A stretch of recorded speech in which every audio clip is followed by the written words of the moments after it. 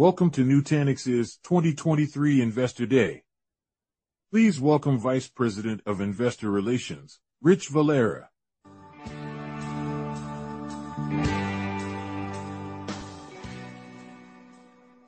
Good afternoon. I'd like to welcome you to Nutanix Investor Day 2023. I'm Rich Valera, VP of Investor Relations.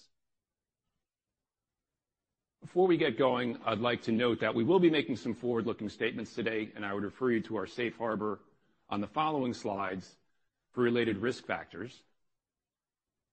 And with that, I'd like to go over our agenda briefly, what we're going to be going through today. We're going to start out with our CEO, Rajiv Ramaswami, doing a strategy and technology update. Then we'll have a Q&A just for Rajiv's session, and I'd ask you to reserve that to strictly non-financial questions. We'll be taking all questions, including financial questions, in the final Q&A after everyone has presented. We're going to follow that with a brief break. After the break, we'll have a go-to-market presentation. That'll be done by our Chief Marketing Officer, Mandy Dhaliwal, and our Chief Revenue Officer, Andrew Brinded. And last item on the formal program will be a financial update by Rukmini Sivaraman, our CFO. Then we'll have a full Q&A with all of the presenters, and that'll conclude the presentation for the folks on the webcast. For those of you here in person, we will have a cocktail hour, and all of the execs who presented today will be available to chat with at that point. And with that, I'll hand it over to Rajiv. Please welcome to the stage President and Chief Executive Officer, Rajiv Ramaswamy. Good morning to all of you on the West Coast, and welcome to everybody joining remotely. I have to say first, it's great to see everybody in person.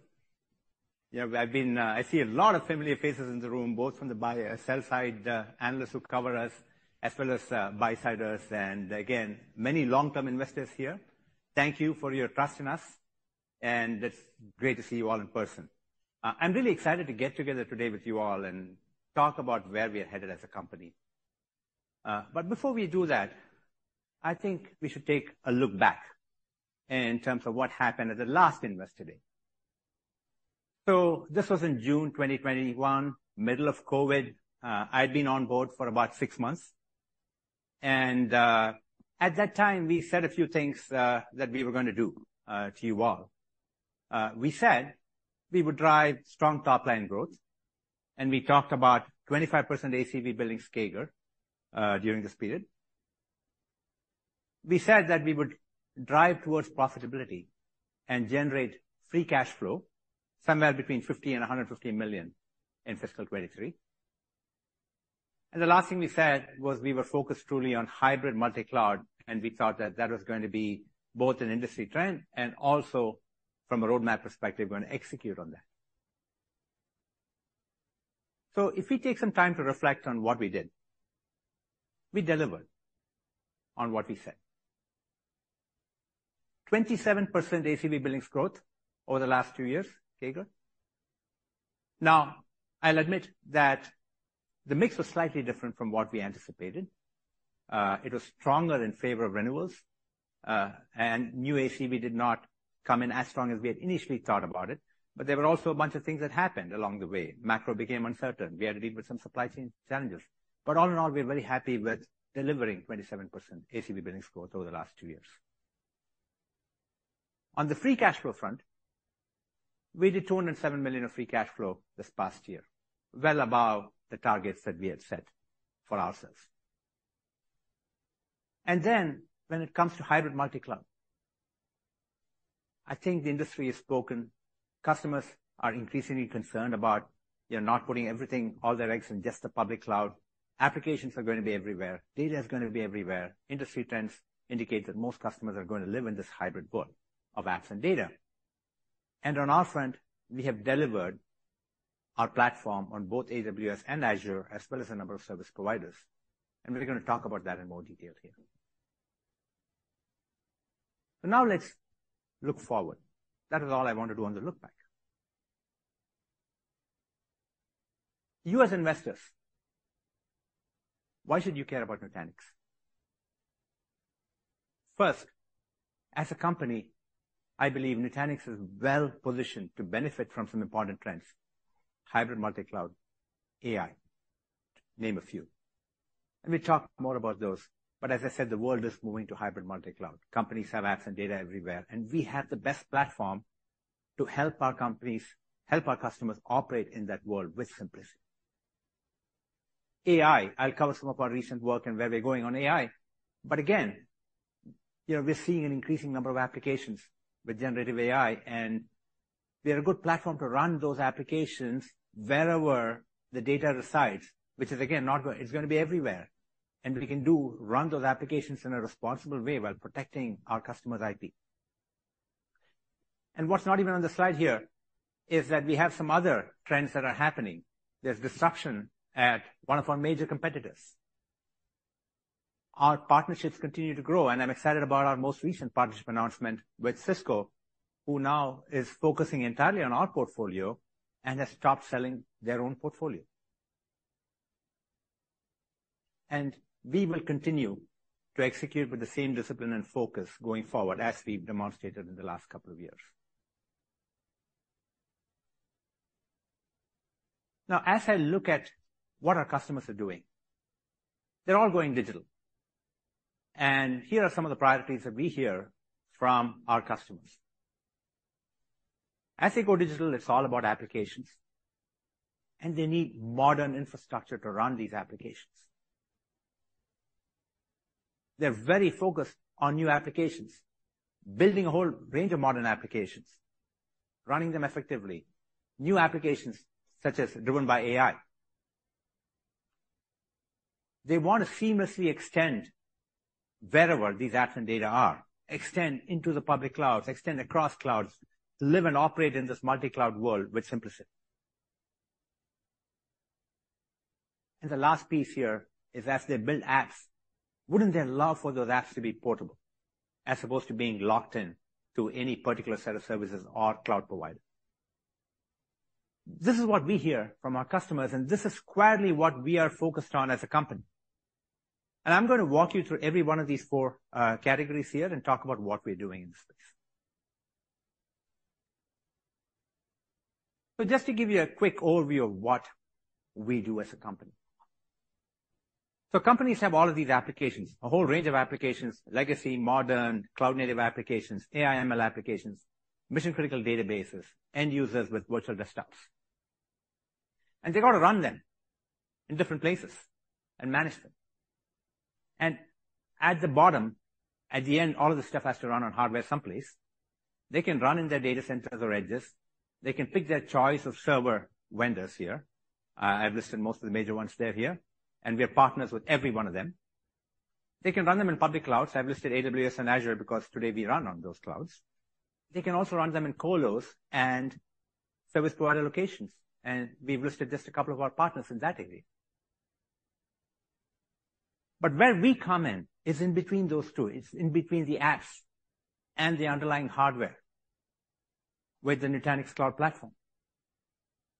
We started this journey with an infrastructure software layer that brought virtual compute and storage together and enabled customers to manage all that in a simple way, in a very automated way, simplifying how they manage their infrastructure with a lot fewer people, providing applications whatever they needed in terms of compute and storage capacity. We call that hyperconverged, and we're a market leader in that space. But from then on, we didn't stop there. We've expanded that to be a complete cloud platform, the Nutanix Cloud Platform, where we have everything needed for customers to build a cloud, to operate and manage a cloud, to store all their data, and run their databases. That's the Nutanix Cloud Platform today. And it's available across all of those substrates that we talked about below. Your choice of hardware, your choice of public cloud. Today it's AWS and Azure, but we will support other clouds going forward as well, and an increasing number of service providers and colo locations. So this is really what we do, truly a single platform for companies to run their apps and data anywhere. And why do we win in the market? These are the reasons. First, we really are the only ones who have this single platform delivered in a consistent way in the same manner with one single license wherever companies want to run their apps and data. We provide freedom of choice at every layer in the software stack and infrastructure. Choice of hardware, of course. Choice of location, public clouds, or on-prem or edge. Choice of hypervisor. Choice of cloud-native stack. Customers can pick and choose what works for them and minimize their lock-in. The other thing we hear from all our customers is the complexity of what they deal with. And from the beginning, we focused on what we call one-click simplicity, which is really about taking all of this complex enterprise software and managing all of that and making it all really simple for customers so that they can manage with a very small team, automate it, and truly deliver consumer-like experience into complex enterprise software. That's been a differentiator for us since the very beginning. And of course, we are obsessed with our customers, and that's the first culture principle that we have as a company. Every employee lives by that. And that's shown in the fact that even as we've scaled to the levels that we have today, our customer NPS score, Net Promoter Score, still remains at 90+. And it's been there for the last 8 years. And we do all of this while delivering great lower total cost of ownership for our customers who go here. So that's why we win. I truly believe our time is now. We've done a lot of the hard work of shifting to a subscription company. We went from hardware appliances to software to subscription. We've done a lot of the hard work now. And truly, it's our time now for growth. Customers prefer hybrid multi-cloud. They are operating in this complex world, and they want a platform that can help them reduce that complexity, simplify it.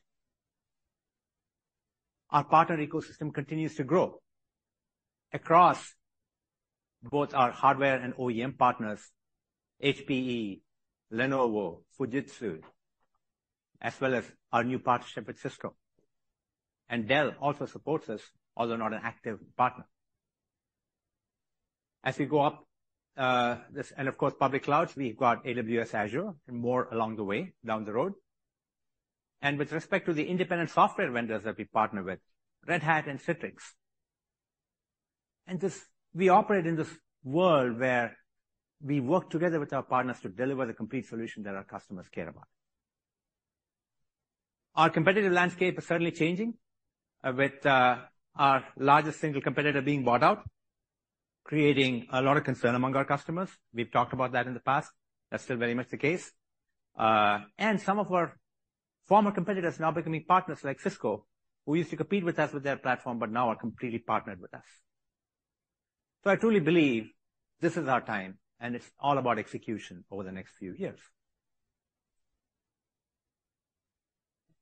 If you look at the markets that we play in, they're massive. In 2026, we're looking at a $76 billion total addressable market across the areas that we cover from our portfolio, starting with hyperconverged infrastructure, or the foundation for the cloud platform infrastructure-wise, extending that to hybrid cloud, cloud management to manage everything on top of that, files and object storage, which we call unified storage, and then database automation, database as a service. This is a large and growing market. We've updated the numbers from what you saw 2 years ago. It's a large and growing market, and we intend to grow faster than market growth by taking share. So let's start with modernizing infrastructure. There's still a lot of infrastructure out there to be modernized. Here's a breakdown of the infrastructure market, addressable market, based on the applications or workloads, virtual desktops, business-critical applications, data management, IT infrastructure, general purpose, and a whole bunch of other applications. Now, if you look at the overall market for HCI across all the vendors that play in it, at the end of last calendar year, roughly HCI had penetrated about half the market, 49%, for virtual desktop use cases. The other half still very much running on legacy infrastructure. When I say legacy, it's compute, storage, network, all managed separately, traditional arrays, traditional source servers, traditional networks, all managed entirely separately by separate teams. We call it 3-tier. If you look at business critical apps, It's only 17% out of the total market that we have penetrated so far with HCI. IT infrastructure, 16, and the whole category of other applications, around 9%. There's ample room here to grow by continuing to gain share at the expense of legacy in this market. And here are some projections that will put up here in terms of what we think is doable over the next 3 years. We think we can continue to grow in virtual desktops. HCI will take another 7% or so share. Business critical apps, look at that. That's a massive jump. We think we can get another 12% out of business critical apps. And we've already seen this. 80 to 90% of our customers that we survey say they are already running databases on our platform. And over time, we can get them to run more and more of their databases on our platform and capture more customers. Business critical apps, same thing. And then IT infrastructure, another 8% growth. And again, the other category, another 5%. And while all of this is going on, many of these applications are also being modernized. And when I say modernized, containerized, running on Kubernetes. And that's happening underneath the covers here with all of these applications.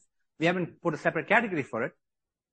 There's going to be about 3 billion container instances deployed by 2025. Out of that, 1 billion of that is going to be on-prem. 2 billion probably in the public cloud. So underneath the covers, all of this stuff is being modernized. And we'll talk about how we can run those modern applications as well. And this doesn't even include whatever TAM there's going to be for generative AI beyond, what we know about, right? It's still early stages for us, but we truly believe it's going to be a large opportunity on a long-term basis. So this is a market opportunity and the increased penetration that we can get simply for a platform continuing to modernize legacy infrastructure. Let's talk next about modern applications. Most modern applications run and are orchestrated on top of Kubernetes. It's become the platform of choice, but there are many people out there with Kubernetes platforms, and we support all of them. We have a partnership with Red Hat. We have our own open source based Kubernetes platform that's built into a cloud platform. We work with public cloud platforms like AWS's EKS offering, SUSE Rancher. Pick anybody, we have them.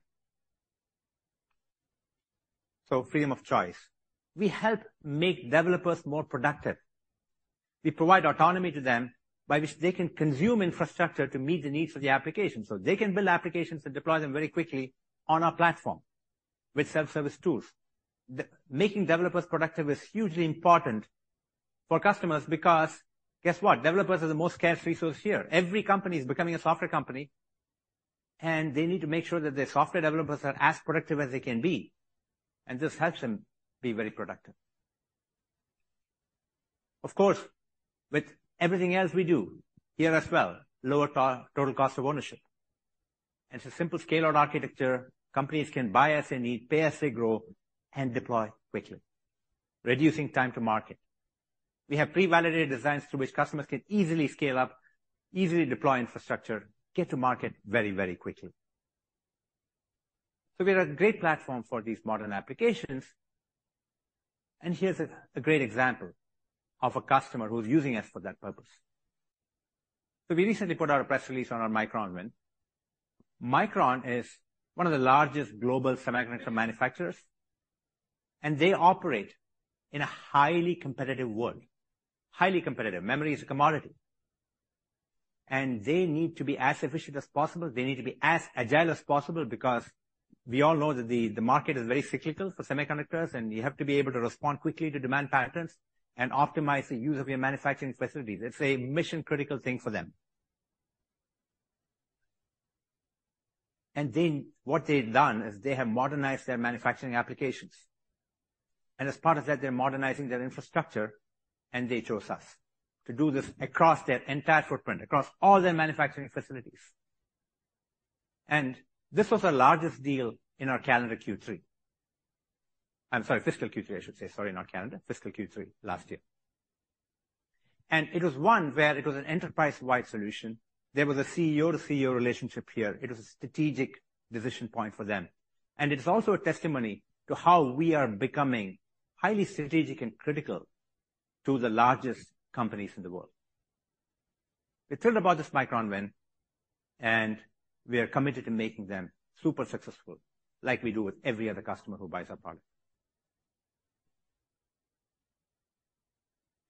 So let me next talk about AI, because to me, that's a big chunk of what modern apps are going to be about going forward. As we've talked to our customers over the last 6 months to 9 months, it's increasingly becoming clear that generative AI is likely going to change the world. And we see this across every vertical that we talk to. We see this across financial services. We see this across healthcare, retail, federal. And there's a set of common use cases that we see emerging right now. Customer service, chatbots, clearly an obvious one across all of these verticals. We're seeing that happen. Search and analysis of documents, another common use case across any of these. For example, in financial services, being able to automatically look through mortgage applications and approve those or not. Credit card applications, for example. Even in the case of customer service, by the way, searching through knowledge-based articles and providing automated responses to incoming queries. All of these are search and analysis type use cases, many of them out there across various industries. Co-piloting is another interesting use case. Like we said earlier, developers are a scarce commodity, and we have a lot of new developers entering the market who are fresh out of school. In co-piloting, helping automatically generate code snippets with some assistance is becoming mainstream for every company that's having software developers. And we are trying that out inside our company, which is, again, our biggest chunk here in terms of R&D is all software developers. And we hear about that from all of our customers. And the last set of use cases we're seeing is fraud detection. Again, depends on, if you're in retail, of course, you're trying to prevent theft. If you're in a credit card business, you want to prevent financial fraud, etc. So there's a lot of fraud use cases that vary by vertical. But again, this is a tool where Gen AI can be very, very useful. So the question is, how are companies going to deploy this? So if you look at the news, there's a lot of press around large language models being deployed in the public cloud, running on NVIDIA. Everybody's talked about that. And we think that that's a great place to train these large language models on publicly available data sets, not proprietary data sets, but publicly available data sets. So you can do a lot of that. That's very expensive. And there's going to be a few companies that provide these LLM models. There's some open source ones that are also coming. For example, Llama from Facebook, or Meta, I should say. But then what's going to happen is a lot of the enterprise customers are going to take those models and fine-tune them with their own proprietary data sets that they do not want to share with anybody else. They're also likely going to make those models more compact because it's very expensive to run very large models. And people are finding out as they go through the experimenting phase that they have to really optimize how they run AI. So two things there, right? They have to make it more compact and they have to run it where they have the data sets. And in many cases, the data sets are not all in the public cloud. Yes, there will be some in the public cloud, but there's also a lot of use cases we see from our customers where their data set is either on-prem or it's at their edge. Retail is a great example. Surveillance is a great example. Manufacturing is another example. A lot of these are happening in the edge where data is being generated and you need to have inferencing happening locally. So what we see here is that companies will likely deploy and update these large language models in the cloud, fine-tune them to their data sets, and then deploy them locally wherever they need to for inferencing. That can happen at the core, and they can also deploy that at the edge. And we've been at the edge for a long time with our platforms already, and we have been running regular AI workloads for quite a while. And Gen AI is just the next step in that journey. And so we believe there's a significant opportunity for Nutanix to provide a platform to do this. And that's why we announced GPT in a Box recently. GPT in a Box is a turnkey offering where we package together a number of things along with our core portfolio. So we include a curated set of large language models. We include what we call MLOps, machine learning operations, common open source platforms like PyTorch, Kubeflow, etc. Put that together with our core platform, our Nutanix cloud infrastructure, along with our Nutanix unified storage. Most modern applications are built on files and object store. So we have all of that, and it runs on the same standard hardware that we already have with our partners GPU-enabled servers. All those servers are enabled with GPUs. We've been supporting NVIDIA GPUs for a long time. We are part of the NVIDIA AI for Enterprises certification, so we are a certified partner there, and all our hardware partners support these GPUs. And we're also seeing some edge use cases where GPUs may not be necessary or smaller GPUs might be used. We support those as well. So this is a value proposition, right? We help companies deploy these AI applications where they need to deploy them in a turnkey manner, because companies struggle with getting all of this stuff to work together. There's a lot of things that they have to pull together, and getting all this to work is a big undertaking. And like we've done with everything else, simplifying infrastructure, we're doing the same here, but simplifying how companies can run AI in a responsible way, wherever they'd like to run it. That's our value proposition. Early days for us, but I'm optimistic that this is going to be an important market for us long term. Next step, let's talk about public cloud. We have been in the public cloud starting with AWS, and late last year, we completed our Azure offering as well.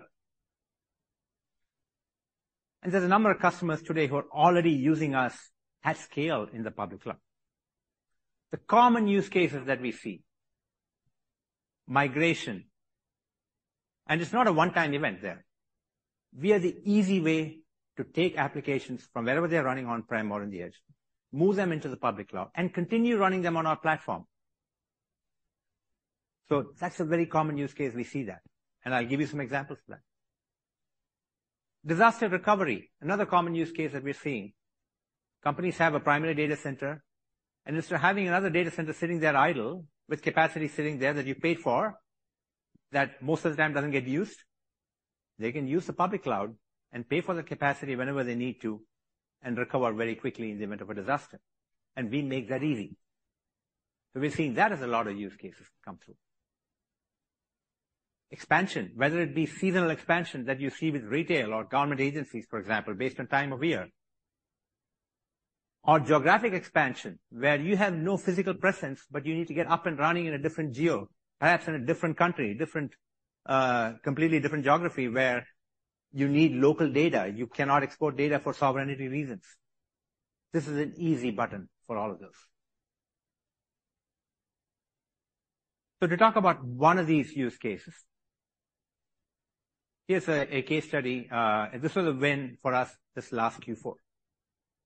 A large Fortune 500 financial services company. They'd been a customer of ours for a long time, but they were looking to consolidate their data center footprint, have much fewer data centers, and migrate some of their workloads to the public cloud.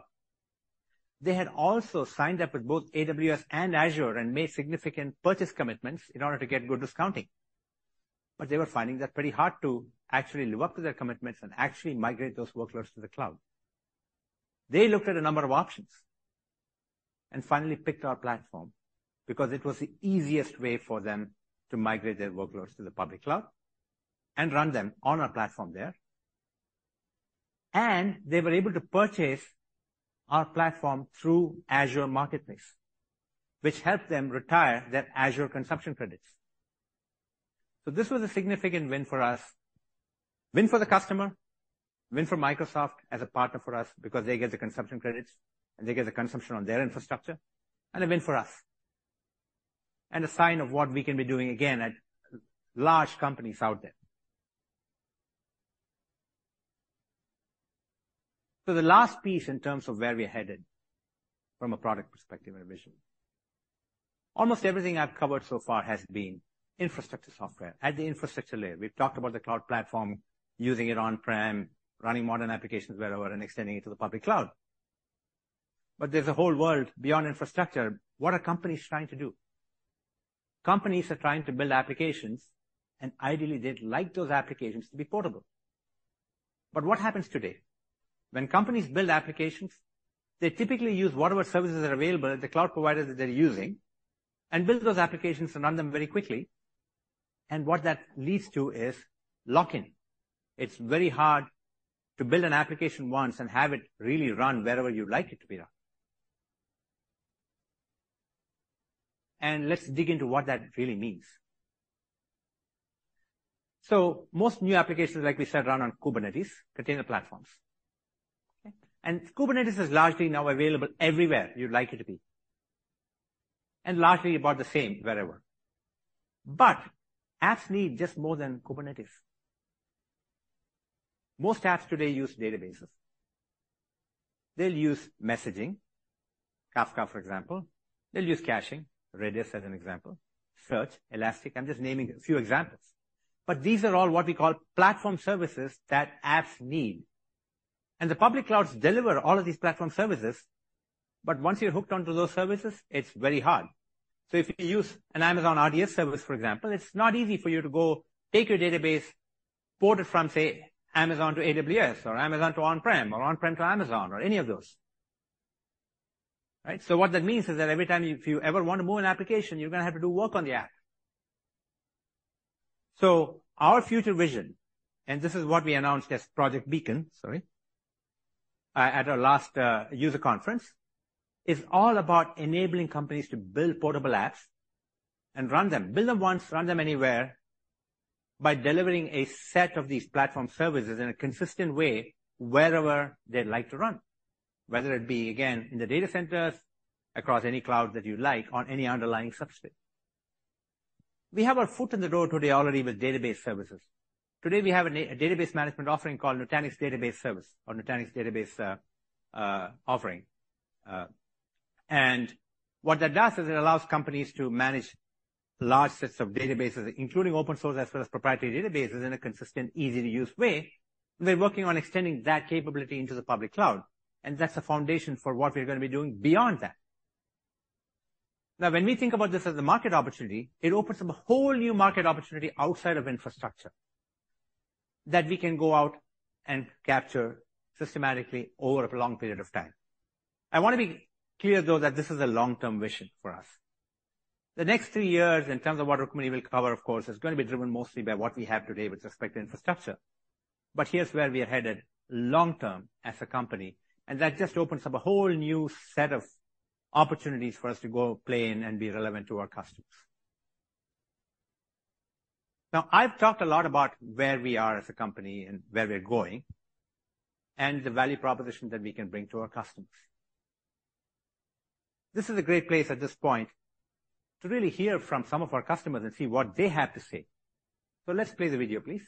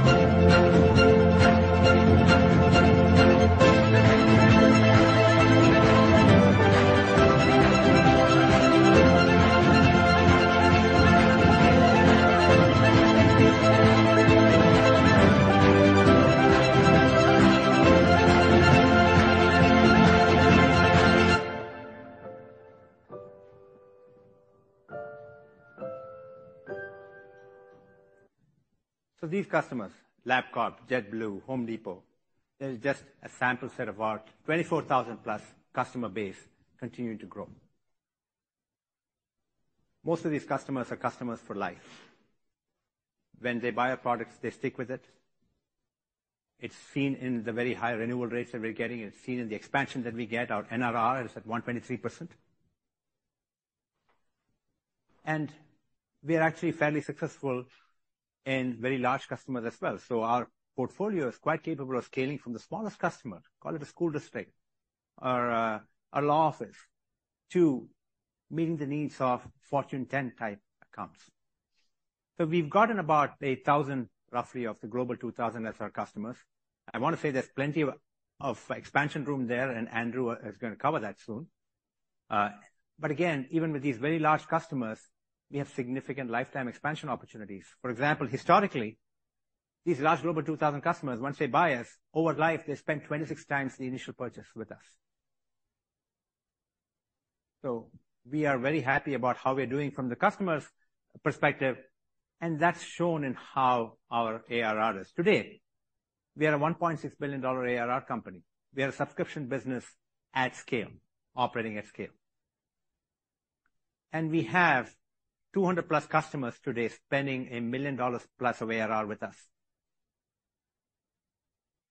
And about 15 customers who are at 5 million plus ARR with us.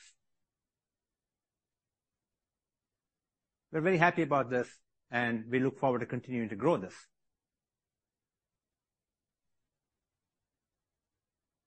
Now, you're going to hear from Andrew and Mandy about our go-to-market priorities. We are relentlessly focused on execution and across 3 pillars: strengthening the go-to-market engine, capturing new workloads, and driving hybrid cloud adoption. Now, in terms of when Andrew and Mandy talk about this, they're going to talk about talent, coverage, and quality of sale. Talent is all about enabling our sellers, having the best team in place, both at the leadership level, at the rep levels, adding specialists to complement our general sellers where needed, enabling them, training our channel partners, making sure that they are fully ready to go. Coverage is about how we look at the overall pyramid of accounts that we're going after. And you'll hear how we're targeting bigger accounts on the one front and getting the channel to do more on the other side. And the quality of sale, it's about the entire life cycle of the customer relationship. Land, adopt, expand, renew. It's about making sure that first customers consume what we sell, they renew that with high GRR, good quality, and we get some uplifts at the time of renewal as well. And then expansion and selling the full portfolio. And you see that in our ASPs increasing about 7% over the past couple of years. Capturing new workloads. We've talked about all the workloads that are available to us, and we're increasingly seeing, for example, 80-90% of our customers wanting to run their databases or already running databases on our platform. And an interesting data point from a recent survey that we did with respect to AI. Again, about 75% of the customers who are using our platform say that they want to use it for AI workloads that they're looking to build. And then finally, very focused on really driving the value propositions that we have in hybrid multi-cloud, getting our customers to consume what we sell and use that across the entire set of environments they have. With the product vision, the alignment of the priorities, our focus on GTM execution, I'm pleased to talk about where we're going from a financial perspective. We are driving to be a $3 billion ARR company by fiscal 2027. As you recall, today we're at about $1.6 billion. Rukmini is going to cover all of this in more detail, but I'll give you the summary. We expect to drive approximately 20% CAGR in terms of ARR growth from now to FY27. Approximately 20% CAGR ARR growth. But it's not all about just top-line growth. Free cash flow. We've always said we are focused on sustainable, profitable growth. Free cash flow. We are driving towards generating approximately $800 million of free cash flow by FY27. The range is about $700 to $900 million, and 800 is the midpoint of the range.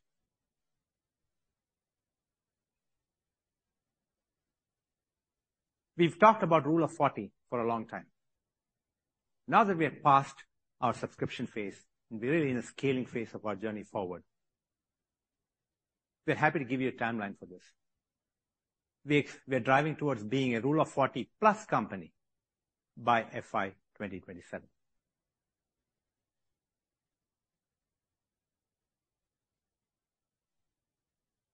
The last thing that we've heard loud and clear from many of you is around stock-based compensation and GAAP profitability. We have been relentlessly focused on managing stock-based compensation as a true expense and driving that down. we are expecting our SBC, stock-based comp, to be less than 10% of revenue by FY 2027. So these are the key takeaways I want you to go away with in terms of the financial future of what we are driving to as a management team. And I want to leave you with closing thoughts, which is really what I said at the very beginning. I truly believe this is our time for Nutanix.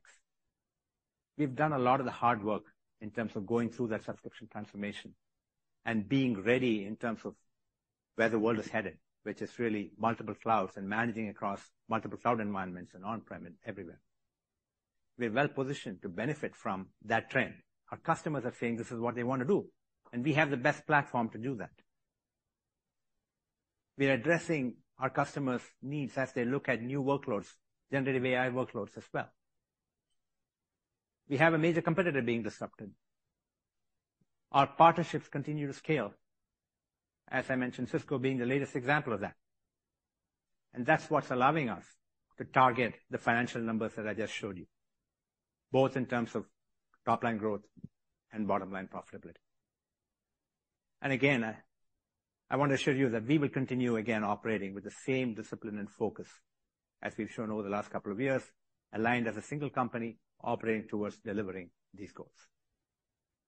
Thank you, and let's take Q&A. Thank you. A couple of quick reminders for Rajiv's Q&A session. First is, as I said, please limit this to non-financial questions only. We'll take your financial questions a bit later. Raise your hand if you have a question, and please state your name and affiliation before you ask your question. Thank you. Lots of questions. Wamsi? Sorry, we need to get you a mic. Sorry, maybe you should introduce yourself. Sorry. Hold on, Wamsi, and yeah. Thank you. Is it working? Yes. Yes. Thank you, Rajiv. Wamsi Mohan, Bank of America. I wanted to ask you a little bit about the competitive opportunity that you alluded to. Where within the landscape do you think that there is the most opportunity? What is the time frame of that getting reflected in your financials? And if we think about the historical playbook that Avago has used, there is definitely an opportunity at the tail, but would you say that there is an opportunity sort of in more of the core of the customer base as well? Yes. In fact, that's what we've been pleasantly surprised by, Wamsi. So when we first saw the deal announced, we thought, of course, they said very clearly they're going to focus on the big accounts, big customers, and that's been the historical playbook. And we thought that the smaller customers would be the ones that would be the first to come looking for alternatives. But we've actually seen the opposite, which is the big customers have come, and we have a lot of engagements with these big accounts because they're the most concerned about risk reduction. They're also the most savvy about what has happened in the past and what's likely to happen. As we get to the broad tail, the long tail, there's mixed awareness of this. There's a set of customers who are saying, well, I have had no prior experience with this. Okay, sure. VMware is an innovative company. They're a great company. They've satisfied my needs for the longest time, and, I'll wait and see. I'm not particularly concerned. And there's even a set of customers who still to this day are probably not even aware that there's a deal happening. And so we're seeing that there's a vast range of engagements here, and we certainly are seeing engagements with the top customers that we didn't have before for critical deployments, mission critical, right? Because they're using, the platform for mission critical applications. So we've seen that. Now the question is about, of course, what does this lead to? And that's a part that's very hard to predict. We've seen some deals close already, Q4. We gave you some examples of that. Now, but we've also seen people using us as just a Trojan horse to sort of get a better deal, for example, and lock in ELAs and try to get better pricing on the other side. And so they will use us, but that doesn't necessarily lead to a lot of business for us. And then there are others who will say, at the other extreme, say, well, I've been burnt. I'm going to go, really go aggressively. So there's a full spectrum of this. And certainly, some portion of this is going to lead to wins for us and incremental business. And we factored some of that into the guidance we gave you for FY24, and there's some of it in our long-term projections that we're talking about today as well. So that's the landscape. Thank you, Rajiv. If I could just follow up with one more, I guess, really quickly, When you think about the tech stack that you have today versus what the competition has, where do you think the R&D dollars most need to be invested to be able to ensure that you can maximize the potential of share gains? Thank you. Yeah, we are truly, I mean, from an R&D perspective, the one thing to think about is there's certain things that we take as a commodity. The hypervisor is open source based, and we think that should be a commodity. So yes, we invest R&D there, but largely in terms of taking the open source hypervisor and really making sure we have a broad ecosystem and all the support and certifications needed for it. But the bulk of our R&D is on the data side of the portfolio. And going forward, also, we're increasing our R&D level on the innovation and the new projects, right? We have a team now on AI that we've had now for the last year plus. We have a team on modern applications. We have a team on the Project Beacon type of thing. So that's where we're investing our R&D. We will continue to invest in R&D at a prudent pace, but certainly, no stoppage. We are not stopping our innovation roadmap. Questions on this side? Go ahead. Right here. In front. Go ahead. Yeah, thank you. Aaron Rakers with Wells Fargo. I just want to kind of think about the strategy with with GPT in a box. I'm curious that you mentioned, I think it was at the end of your conversation, 75% of your customers are now engaged in running their AI workloads on possibly Nutanix as a platform. So I guess the first question in that is, when do you start to believe that will be showing up as far as revenue contributor? And I guess more strategically, I'm curious of where does your software end and, NVIDIA's software strategy take over? I'm trying to understand the integration with NVIDIA as they kind of push deeper in software as well. Aaron, good question. Just one correction. I want to make sure. What I said was 75% of our customers say they want to build and run AI applications on our platform. They haven't done that yet. Some of them have run legacy AI applications, not Gen AI. Gen AI is a relatively new thing. So they have an intent. It's not like they're running, okay, to be clear. So with respect, those are all good questions. There were two questions there really broadly. One is, when do we expect to see traction? So right now we have a tiger team in the company. They're engaged with a number of customers in terms of early opportunities, and our customers are experimenting. They are learning right now. It's the vast majority of our customers are not at a point where they have production Gen AI applications ready to go. A lot of it has been consumer interest, but now enterprise interest again. My prediction here is that AI is also going through that phase where there's a lot of experimentation and learning, and it's also going to come down to reality of people wanting to get good ROI and total cost of ownership benefits by building these enterprise scale AI applications. It's hard for me to sit here and say, when is that going to happen? Because that's going to be the time where we start really seeing workloads on our platform and making money on this.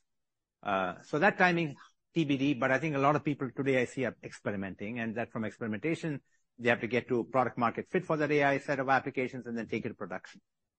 So which is why I look at this as a long-term trend for us. On NVIDIA, we are extremely very complementary with NVIDIA. Okay. So if you look at NVIDIA today, they of course have the GPU itself, and they have a software stack that they've provided on their GPU. It's called NVAIE. Okay. Including CUDA APIs, for example. And we use those. So we virtualize the GPUs. We use and make available the NVIDIA software to who are third-party customers who want to use it. That's part of what we offer, right, as part of an NVIDIA certified partner. But companies need more than just that NVIDIA stack, and sometimes they also look for alternatives. The stack doesn't include an LLM, for example. So the LLM has to be on top of that. There's some MLOps things that are also required. So we are complementary. We are not trying to replicate what NVIDIA does already, right? We want to use what they have and build on top of that. Back there? Eddie? Or, okay, you can figure out who gets the next question, Rich. Great. I'm not over here. Sides here. All right, Simon. Simon Leopold with Raymond James. I'm struggling with, I guess, an aspect of how the company's evolved where at the time of the IPO it was very simple. Hyper-converged infrastructure, HCI. Company went through a period where, to me, it felt overly complex, and it feels like you're homing in on a new identity around multi-cloud. But I'd like to sort of get your explanation of how you want to identify Nutanix today. We're a hybrid multi-cloud company. One platform for companies to run their applications and data wherever they'd like to run it. That's a simple way of looking at what we do. The underlying foundation for what we do is hyper-converged, right? We started there, but we've expanded to really provide this platform companies can use for running their apps and data everywhere. Simple answer. Rich, what do you want? Okay. Mike's coming. Mehdi? Yes, thank you. Mehdi Hosseini, Susquehanna International. 2 follow-ups. Can you help me understand how the economics would change when you're training the models in the cloud and then you bringing them into the edge? And that's the foundation of a next generation of a hybrid. But how does the economics work between enterprises that are on the edge and the cloud? And the second follow-up that has to do with Simon's question, help me understand how you're going to drive incremental revenue or ARR from database services and management. If you could just peel off the layer and help us understand what exactly you're doing. Sure. Yeah, so 2 different questions there. On the AI question first. So these large language models, as I said, are very expensive to train, very expensive. And so only a few companies are going to build these models, first of all, and they're going to be pre-trained on large publicly available data sets. And that's going to be offered, some will be open source, but others will be paid for. OpenAI is paid for example. Llama is free. And what companies are going to do is take those models, okay, and they're pretty large, right? They have, huge model sets.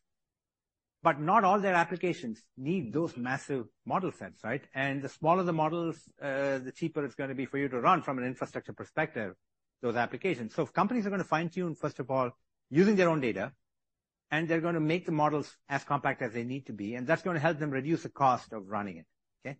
Now, as you get towards the edge, the cost needs to become even lower. And again, you're not going to do a lot of training on the edge. You're going to do inferencing.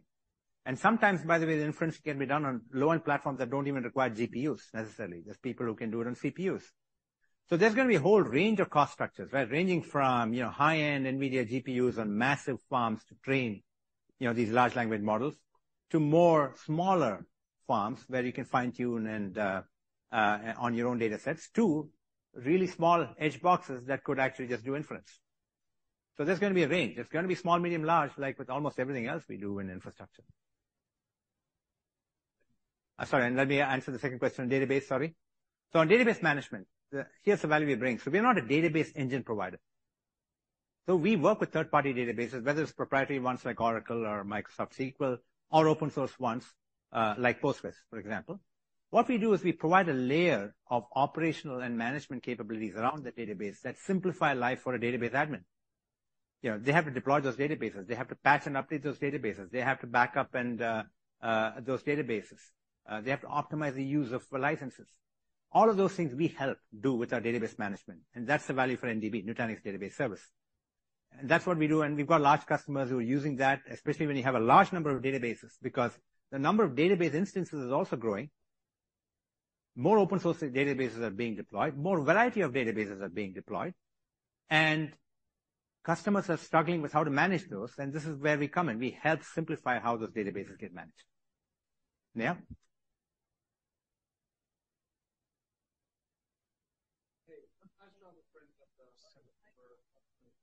Mic? Yeah. Is the mic on? Yeah, it is. Yeah. Go ahead. Thanks. Yeah, all right. better. Thanks, Rajiv. Nahul Chucks from Northland Capital Markets. Nice job of framing up the significant opportunity that remains just even within hyperconverged infrastructure. You noted that there's, now there's 1,000 Global 2000 customers are Nutanix customers. They've had a 26x lifetime expansion. But what type of penetration does that represent within those new customers at this point in time then? Yeah, you'll see Andrew answering that question in his deck, by the way. But the answer is we're still very underpenetrated. Is it in the large companies? Is There's it lots of expansion room. Is it greater or less than the about, I would say, the 15% penetration that you showed of HCI of the various workloads? That's a good question. I don't think it's about the penetration of workloads. I think our penetration into, if you pick any particular customer, especially the large ones, we tend to be deployed.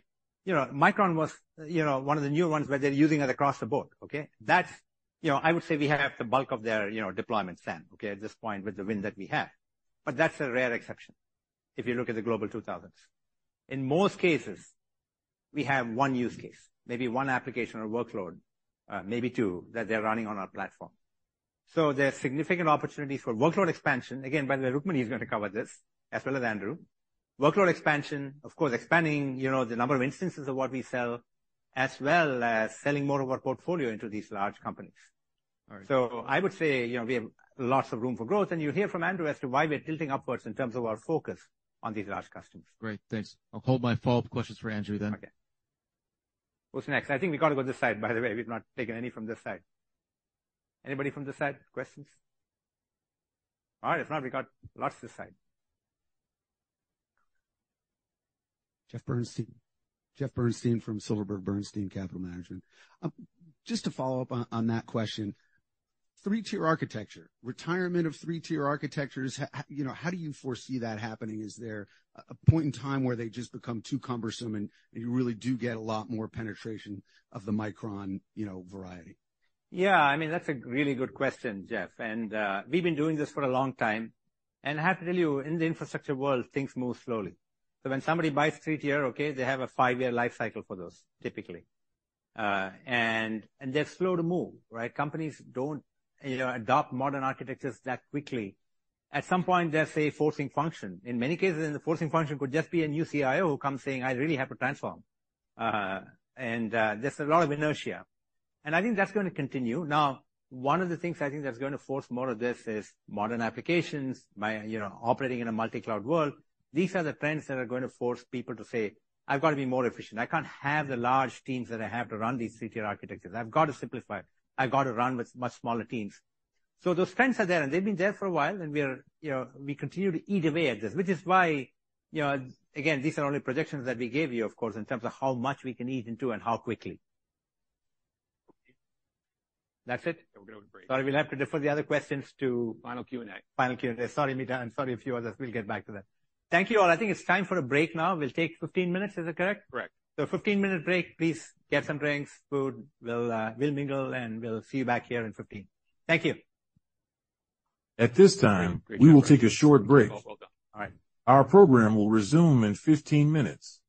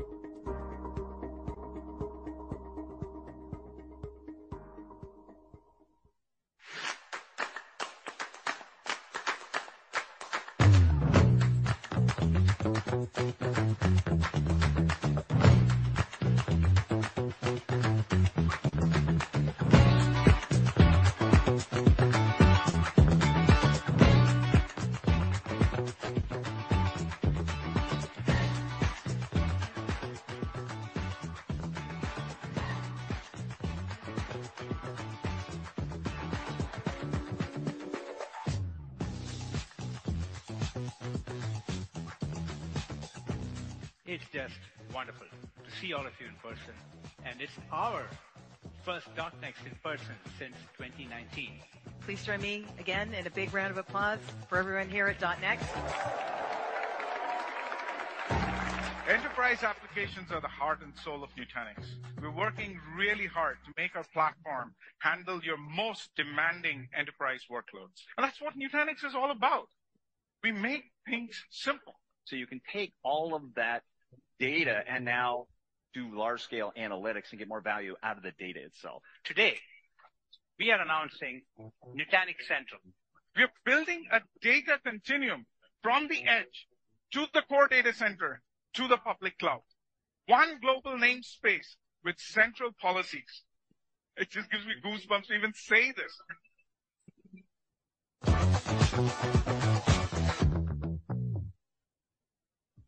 I'm Joshua Krish. I'm Vice President of IT Operations at Organic Valley. So we have about 2,000 small family farms that ebbs and flows from year to year. When I'm making a big decision, such as when we purchase Nutanix, one of the first decisions I have in my head is, what would a farmer think if they saw that this is what I'm spending their dollars on? Because in the end, we're trying to make them the most profitable small family farmers out there in the world. That's what we want to do to make sure they're sustainable and can continue supporting their families and their livestock. My name is Nick Cordy, and I'm the Director of Technology Operations. When we went to Nutanix, it was a decision around, we went from a traditional 3-tier infrastructure And it worked really well for us for a long time, but we realized that this was a lot less management, a lot less back-end nights of doing firmware updates. So simplifying it for our folks and giving them more opportunities to kind of stretch into what could be with Nutanix, whether it's files or some sort of database as a service operation. It just opens up the door for us. You know, our current ERP solution is there. You know, our warehouse management systems, our supply chain analysis. You know, I look at it from the people perspective of, you know, we were spending our network teams and our storage teams and our compute teams we're all working weekends and just doing updates because there was a fear of breaking something. You know, you have a much more complex infrastructure. When we went to Nutanix, it was like, hey, we have an opportunity to simplify, and we have an opportunity to take that time back for ourselves. If I remember right, there was some DBA database maintenance activities that happened nightly that usually took several hours to complete before. And after we moved over to Nutanix, it took minutes, maybe not 5 minutes, but it was way under an hour. Very impressive performance boost there. Moving to the Nutanix platform has really allowed our techs to focus more and engineers to focus more broadly without having to deep specialize in an area. So, and then create themselves a backup as well with someone else on their team so they can take a vacation. Really, support was the main thing that we were looking at and that's what really, you know, showed Nutanix rose to the top because of the support. They work with the hardware. They're really close with their vendors. So it just was a much better experience. And to me, that's an easy investment for our employees. You know, again, getting back to how they live their lives. I don't want them sitting on the phones every night or coming in on a weekend because they can't figure it out. I want them to be at home with their families and enjoying life. I think the main goal will be to get onto the platform 100%.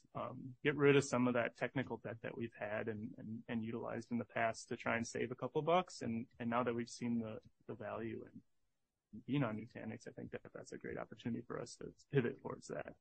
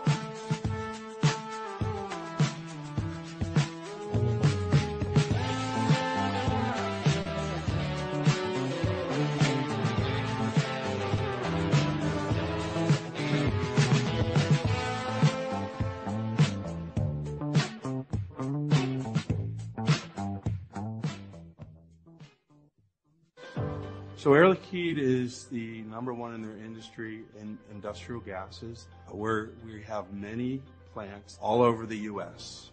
Our earlier virtualization solution was a homemade system, and it lacked the complete software integration that we get with Nutanix. Nutanix has absolutely simplified my life. The best thing about the Nutanix solution for me in the industrial world is I have a single platform that can be used across multiple control system vendors. I have 7. I have one solution. That's unheard of. Nobody does that in industry unless it's the same vendor at 7 sites. This is 30, 40 sites, 7+ different systems, one solution. That's a game changer. On the industrial side, the critical business critical applications typically are your human machine interfaces. They might be industrial communication boxes. There'll be engineering stations. There will also be some other edge applications such as advanced control. The edge has become increasingly more important for us. We try to use best-in-class applications, so now we are free to start adding what makes sense because we have the computational power that we can add very quickly. It just makes sense to be able to set these up, get more data, or do more higher-level control. Please find your seats. The program will begin in 5 minutes. Necessarily do it in the past. It's unbelievable how many VMs they can run in such a small platform with a reasonable heat load. We're able to show we're a worldwide company and show other entities within Air Liquide that this is a good way to go, and the adoption is picking up in multiple countries now, and that's good for us because it just makes us stronger in our internal support. I've had plants say, "Wow, what did you do? It's so much faster. The call-up's faster. Everything refreshes faster." That's Nutanix.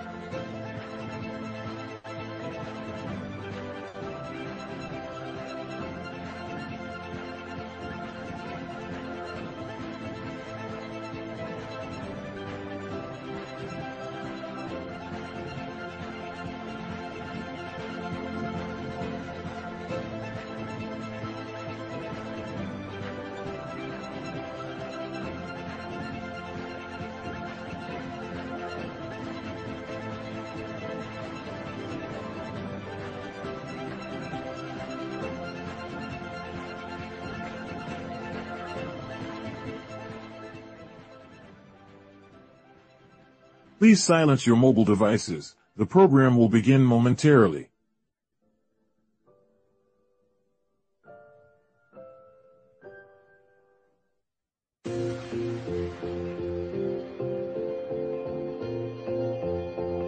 So Forestry and Land Scotland is a Scottish Government agency responsible for managing Scotland's national forests and land. We look after the national forests and land to enhance biodiversity, support tourism, and increase access to green spaces for everyone in Scotland. Currently, we have an on-prem private data centre and utilise cloud computing for disaster recovery and a software to assist in the orchestration of invoking DR.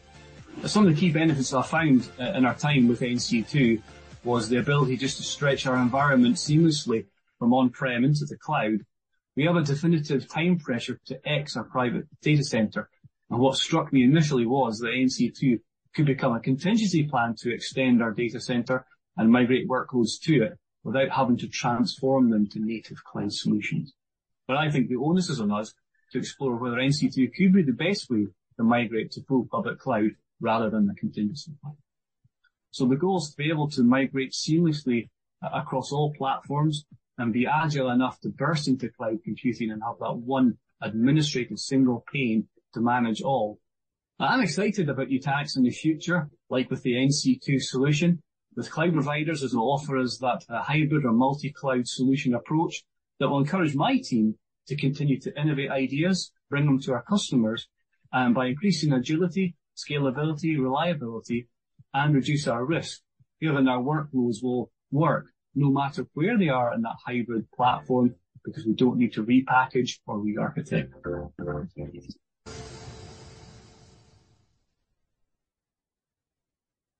Please welcome to the stage Chief Marketing Officer Mandy Dhaliwal and Chief Revenue Officer Andrew Brinded.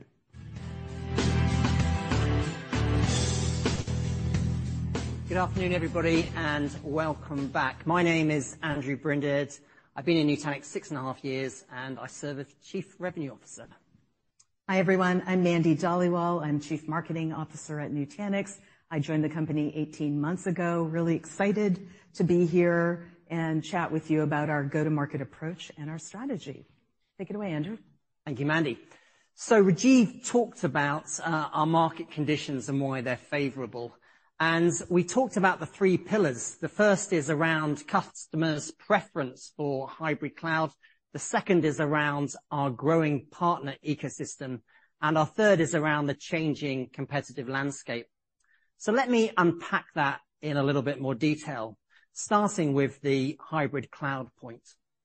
So I was in a prospect recently running a workshop, and this is a bank, top 10 bank in the world. And when I was with that bank, they have 40% of their workloads currently sitting in public clouds.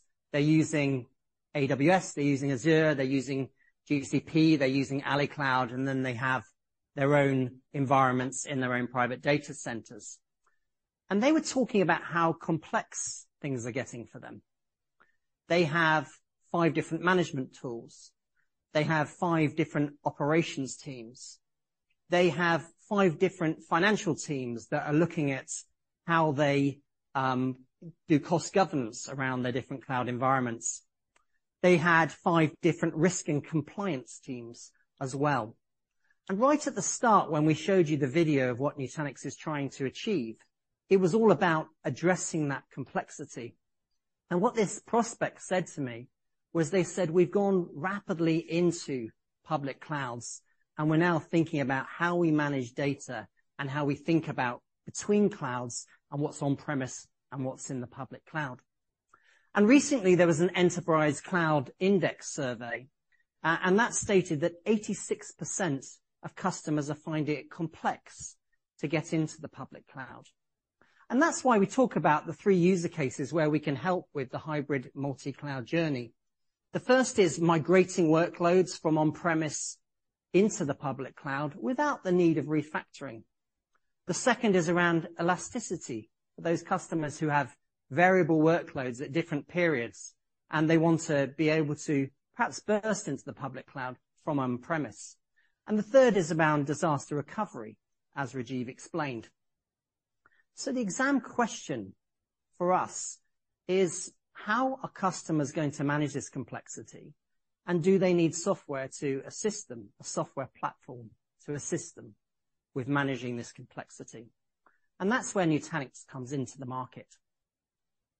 Now, the second area is around our growing partner ecosystem, and there's different types of partners, and I'm going to elaborate in a minute around what we do with each partner. But think of some of the big ones. We've got HPE, Dell, Fujitsu, where we've had long relationships with them, with Lenovo, and then more recently, the exciting announcement about our partnership with Cisco.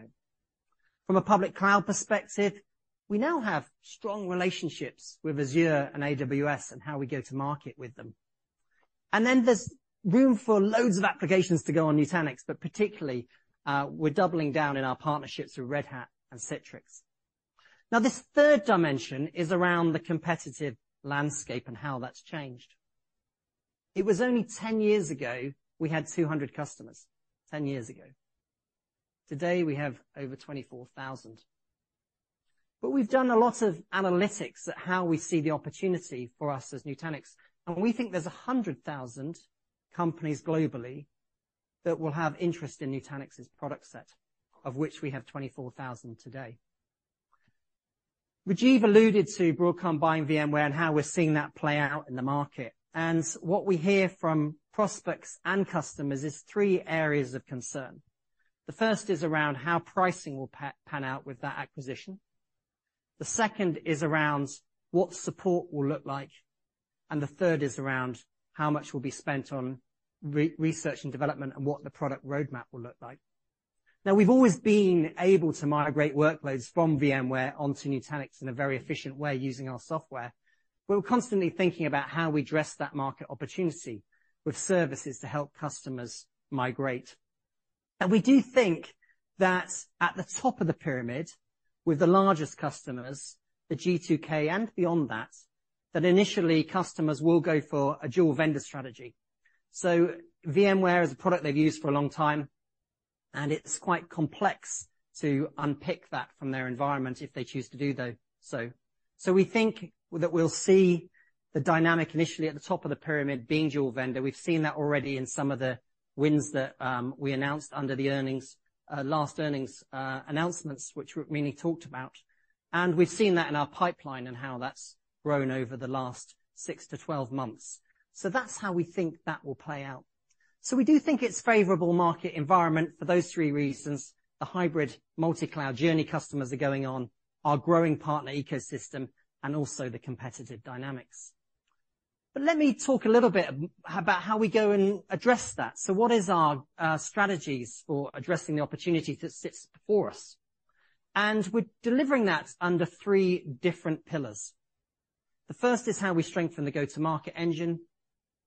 The second is how we're going to capture more workloads. And the third is how we will drive the opportunity that's in front of us around hybrid multi-cloud. So let's unpack them in a little bit more detail.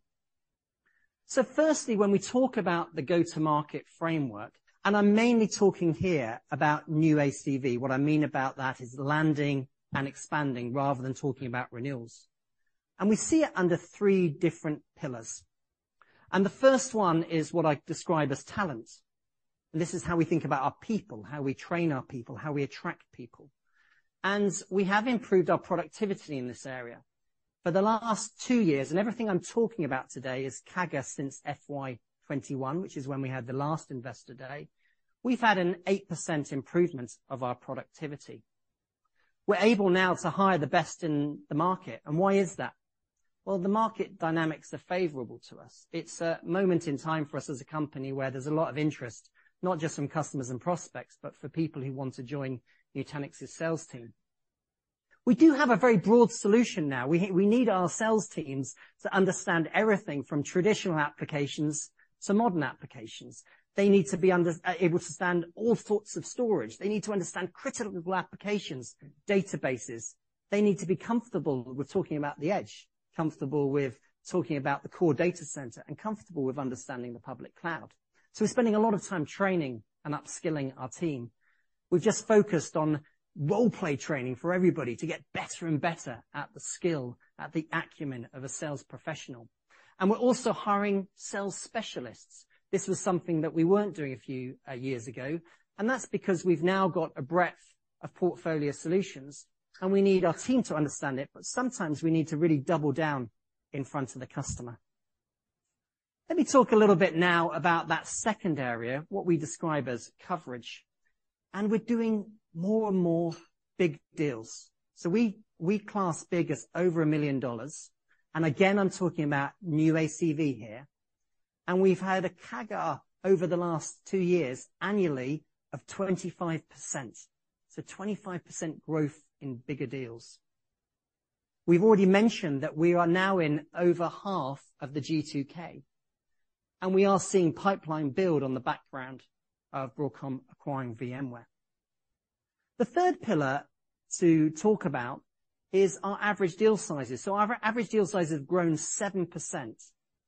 CAGR again. Again, I'm talking about new ACV. And why is that? Well, we've migrated from having lots of different products a few years ago to now having portfolio solutions. So it's easier for our sales teams to position it in front of our customers. It's easier for our customers to buy. And because we work near on 100% through the channel, it's easier for the channel to sell them. Think about them as bundled solutions. And we do market those bundled solutions, portfolio product solutions, in 3 areas.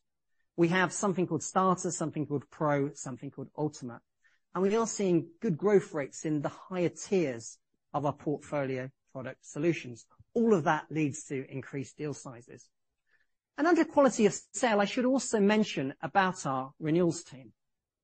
So when we do renewals, we have a customer retention rate, a GRR of over 90%. And that's on a consistent basis. We're able to transact at good economics. We're good at getting appropriate appreciation when the customer comes out for renewal. And that's all managed from an inside sales team rather than a field sales team. So it means that we're transacting in a very cost-efficient way. That team now does not just renewals, but also expand, which gives us more efficiency in expansion. So let me stay with the go-to-market area and talk a little bit more about how we see the market opportunity. And this is a typical segmentation period that you'd have seen before. We've acquired a lot of data, and we're very data-centric in how we make decisions. And we know that roughly 10,000 customers around the world are 65% of what we call SAM, serviceable addressable market. So this is where we think is our market opportunity. And then as you move down, there's, as you would expect, a lot more customers out there, but they represent a lot lower SAM. So the way that we go to market is we think right at the top of the pyramid, we align account teams with system engineering teams. We sell the full portfolio of Nutanix, and we make sure they're supported by appropriate specialists. Meanwhile, lower down the pyramid, we're very much focused on channel autonomy, so enabling our channel partners to sell in an autonomous fashion. This means we have the right cost models and the right scale models, despite where it is on the pyramid. Now, on this table in front of you, you do have a little guider on the left, and that's about customer penetration.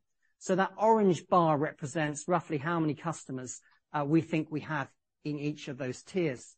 Now, to the earlier question that was given to Rajiv, we think between 25% and 35% market share we have of our existing customer base. So between 25 and 35. So what does that all mean?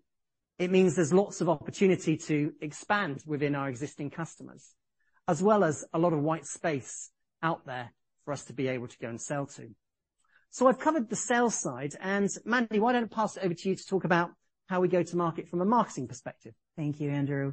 So we go and work in tight alignment with the sales organization. When we source new ACV pipeline, we really have a differentiated strategy based on level of pyramid. So the thing to remember here is our level of investment is commensurate with the size of the opportunity. So you see on the right side of this chart, high touch marketing higher up in the pyramid, digital marketing strategy being employed to drive a velocity land and expand motion in the mid and lower tiers.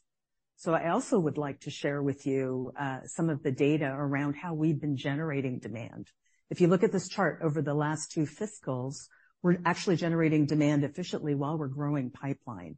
And pipe generation efficiency is simply defined as pipe generated in ACV divided by demand generation spend. So we're growing pipeline and optimizing our demand gen spend. And we're driving to this 2x efficiency through 3 main levers. We're leading with a digital-first approach and leveraging physical when necessary, particularly at the top of the pyramid. We're leading with solutions instead of products and including a balanced approach around driving awareness within these accounts. And we're also maximizing the highest ROI marketing tactics with the large account focus. So we're getting very, very prescriptive on how we're driving that demand. Into this fiscal year, with the segmentation pyramid, we have tighter alignment with the sales organization and also are leveraging account-based marketing in a more meaningful way. Looking ahead, we have our sights set on using AI to help us get even better and modernizing our marketing technology stack to use the latest tools that are available to leverage propensity and intent, to do modeling, to be able to drive revenue much faster within our base, and also drive much more thought leadership and awareness for our hybrid multi-cloud strategy in the market. I'd like to shift now to talk about a customer story. I'm going to share 3 stories with you all today. And the real focus here is the continual demonstration of us to expand our footprint and monetize our base. This is an example of a Fortune 100 manufacturing company. Rajiv spoke about Micron earlier. This is an anonymized case study, and this story is all about infrastructure modernization. We've known this customer and have worked with them for over 3 years. We initially landed an edge use case with them, to Rajiv's earlier point about starting small. We expanded into more of their data center workloads, and most recently, because of the conversation around the acquisition of VMware by Broadcom, this customer was really looking to implement a dual vendor strategy and looking to de-risk their footprint. So most recently, we talked about this in our last earnings call as well. This is a competitive win. This is one of the early wins that we have on that front. This customer has moved more of their business-critical workloads to us on-prem and also expanded across 17 sites in their factories at the edge. So again, another journey that shows the partnership with this customer to be able to grow their footprint and build better trust with the customer and help them solve their business needs. Andrew, back to you to talk about ecosystem. Thank you very much, Mandy. So I introduced about the ecosystem, and these are companies where we've had strong engineering integration with them to make sure that it's a strong go-to-market together. And let me talk about each of these 4 towers one by one. Now, the first tower is about platform partnerships. Now, we still believe in choice for the customer, so choice of hypervisor and choice of hardware. And within that choice, we've had a partnership for some time now with HPE. And with HPE, we tend to win big when we go to market together. We've got a partnership with Lenovo, and that's great for us for new logos. And then we've got a partnership with Dell, which is a complex partnership because of the history with VMware. But when we do go to market with Dell, and we've got some great customers, we're very much in lockstep with them for those customers and making sure we deliver that well together. But the exciting announcement of the last few weeks has been about the partnership with Cisco. And this is a true OEM. What do we mean by that? Cisco is selling Nutanix products. We know they've got a lot of HyperFlex customers who will migrate over time onto the Nutanix platform. It is a deeply engineered solution together. And when I go and see customers around the world and ask them about different companies, they talk well about Cisco. It's one of those companies that people are positive about. And it's also the case that they've got great penetration in the G2K. So again, that bodes well for how we move up the pyramid. In that second pillar, which is around cloud providers, we have got the deep partnerships with AWS and Azure. Now, what does that actually mean in terms of going to market together? Well, if you were to go into their marketplace, you will find Nutanix on their marketplace. Customers can use their credits, the public cloud credits, to be able to buy Nutanix products. Customers are able to talk to those public cloud providers in terms of how could they work with Nutanix. And it's also, our announcement with Microsoft was only made in October. And that was because of deep engineering integration. But it was the first kind of offering that Microsoft have had of this type. And with it, they get something called a portable license. And this is pretty unique, so let me explain it. So if a customer's using Nutanix on-premise, they can take that Nutanix license and they can use it in the public cloud. And likewise, if they choose to migrate workloads back from the public cloud to on-premise, again, they can use that same license to be able to do that. So let me talk about this third tower, which is around channel partners. Now, we have made a decision that near on 100% of our transactions are through our channel partners. Why is that?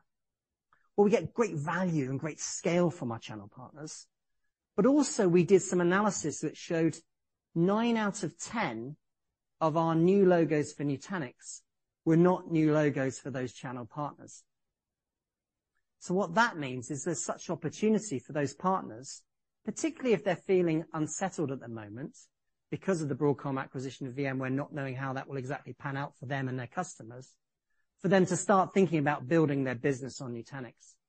So we're looking at more and more training for them. We're looking at how we do rebates for new logos and improve that because we want to get that continuous scale. Rajiv talked about our AI view and GPT in a box. Why have we put it together in that way? We put it together in a way that's very easy for our channel partners to be able to communicate and sell. We know that a lot of their customers are going to come to them and ask about AI and ask about which direction they can go in. And we've made it very easy for them to transact. So we do expect to get leverage and scale through our partners for GPT in a box. The final area is around ISV partnerships, and Red Hat's great for modern applications and how we partner with them. I'll just double click a little bit on Citrix. So Citrix has been a long partnership with us.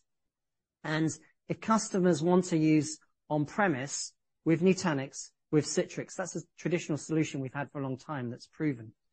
But one of the new solutions that we're seeing a lot of market penetration on is an ability to have a public cloud stack with Nutanix, with Citrix, delivered off-premise. So if customers are saying, do you know what, I want to migrate, I like Citrix, but I want to migrate into Azure AWS, then Nutanix can be a great conduit for that. And the financial services example that Rajiv gave earlier on is an example of a customer at scale, a very big bank at scale that has chosen to go down that path. And likewise, we'll be talking in a minute about the Department of Work and Pensions, one of the biggest public sector departments in the world, who have made a similar decision. So I've talked about how we feel pretty strong on the go-to-market engine side. We've talked about how we're doing, I think, a reasonable job in terms of partnerships. But let's talk about expanding workloads and what that actually looks like. So we have got the opportunity around VDI, like I've just described, with our partnership around Cisco.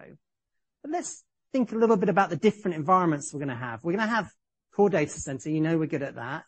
I've talked about public cloud and what that looks like. But Robo and Edge, what does that actually mean for a lot of customers? Well, we've got customer deployments in Robo, which means remote office, branch office, so smaller office environments. That's been part of our history. We've always done that. Edge environments, we're good at customers who use us for surveillance cameras, for remote military deployments, on ships, on submarines, with retailers, on oil rigs. These are the sort of environments where Nutanix has historically been good, and we think that bodes well for the future. And business critical apps, think databases as an example, is something of strength for us. Traditional applications or modern applications. So for the customer, when we're talking to them, it's a great story to have, whether they're doing traditional or modern applications, whether they're thinking about AI, whether they're doing that at the edge, whether they're doing it at the core data center, or whether they're doing that in the public cloud. Having that one platform across everything to help them have the same environment wherever they're trying to deal with their applications and data. Now, I talked about Red Hat as an example of a great partnership. And Mandy, I think you've got another story for us. I do. Thank you, Andrew. This is a case study around a large banking customer in Asia. This is an example of application modernization.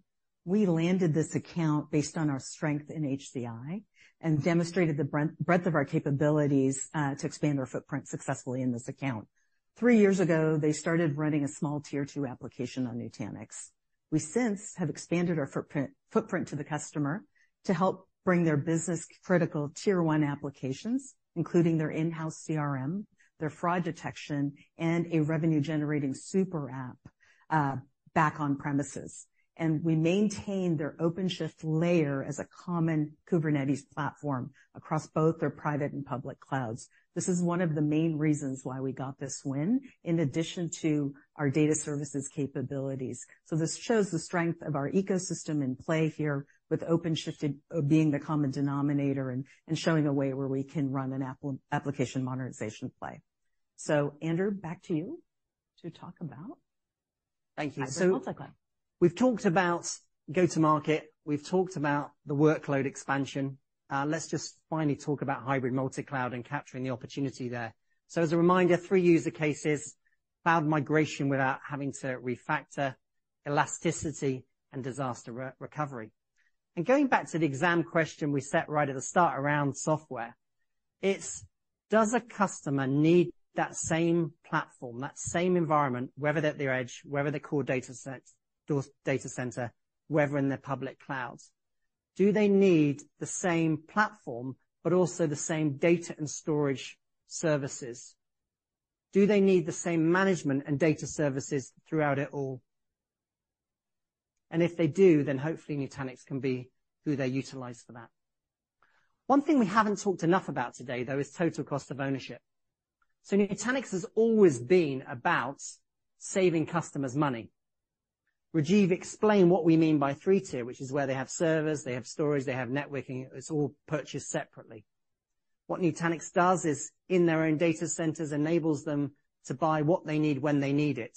It takes up a smaller footprint in the data center. That's good for environmental costs, but it also saves them money. And we also save them money on operations. Typically, where you'd have 5 people utilizing, 5 people managing a traditional infrastructure, it's typically 2 for Nutanix. But those same principles of what we then take into utilizing Nutanix in the public cloud. So the wins that we've talked about using Nutanix cloud clusters in a public cloud environment are all based on having a TCO conversation with the customer. We're able to run Nutanix in a much more efficient way because of everything we've learned about how we manage stuff on-premise, but applying that in the public cloud. So on that note, Mandy, why don't you tell about this recent win? Absolutely. This is the Department of Work and Pensions that Andrew spoke about. This is truly our value prop around hybrid multi-cloud in action. For those of you that don't know, DWP is the biggest public sector department with over 90,000 employees in the UK. And to give you an example of a common benchmark here in the US, the IRS has 90,000 employees. So just to give you a sense of scale, and they process over 20 million claims for their citizens on an annual basis. We originally started with DWP in 2017 with a small private cloud workload set. Since then, during the COVID era, they migrated their Citrix VDI to Nutanix, so they were able to meet the demand that they were under pressure for during that time frame. Most recently, they've moved to a hybrid multi-cloud play, so we are helping them become a simple, cost-effective journey into the cloud. So as you can see by the quote, we are able to get them seamlessly into the cloud to run in a true hybrid multi-cloud model. It's a perfect example of us starting with a small position within a customer, expanding into a bigger workload set, and now ultimately helping them realize their mission around being a hybrid multi-cloud user. So another great example of something that we're very proud of and look forward to doing more of this for other customers as we share the story out broadly. As we wrap, I'd like to summarize the case studies I've reviewed with you in the context of this slide. The slide boils down the essence of what we do and the value prop that we offer. We provide a consistent, simple, and cost-effective operating model that entire customer environment, whether that's on-prem, in the cloud, or at the edge. This is our hybrid multi-cloud operating model, and we make it possible through the power of our platform. We eliminate the vendor lock-in. As you've heard, our customers enjoy choice at every layer of the stack across clouds, apps, and technology, and even the hypervisor. We support their ability to run their applications and workloads where it makes the most sense for them based on their governance, their performance, and cost parameters. And our customers benefit from this dedicated support organization that we've built over the years with that leading NPS of 90. In summary, ease of use, choice, flexibility, and customer delight are the guiding principles that continue to drive us forward in our mission to simplify hybrid multi-cloud complexity today, tomorrow, and in the future. Andrew? Thank you, Mandy. So let me conclude in terms of what we've taken you through today. And we've talked about that subscription transformation we've been on. We've talked about the market opportunity, and we talked about our priorities. So on the subscription journey, we've gone from not having a customer success organization a few years ago to now having a customer success organization that's based inside, that is very efficient in charging of appreciation, efficient in getting a GRR of greater than 90%, and is also now doing expand. The market opportunity for us is to address that cloud complexity and how customers are going to deal with that, utilizing Nutanix as a platform to assist them. We've also talked about the market opportunity because of the tailwinds we're getting because of our main competitor going through a changing period. We're clear on our priorities: strengthen that go-to-market engine, capture new workloads, and capitalize on hybrid multi-cloud. So in closing, how do I see it from a customer perspective? Well, I think we're future-proofing their future investments. If they want to modernize on-premise, then Nutanix can help them do that. If they are utilizing traditional modern workloads, then Nutanix can help them do that. If they're operating at the edge, then we're well placed to assist them there. And if they're thinking about migrating workloads into the public cloud and managing the public cloud with more efficiencies, then Nutanix can help them there. So it's one platform to run apps and data anywhere. Thank you for listening, and it's a pleasure to pass over to Rukmini. Please welcome to the stage Chief Financial Officer, Rukmini Sivaraman.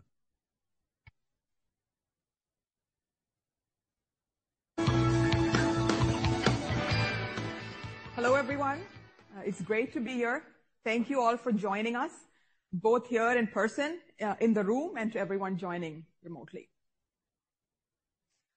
I will start with some financial highlights, and we will spend a short amount of time taking a brief look back, just like Rajiv did in his portion.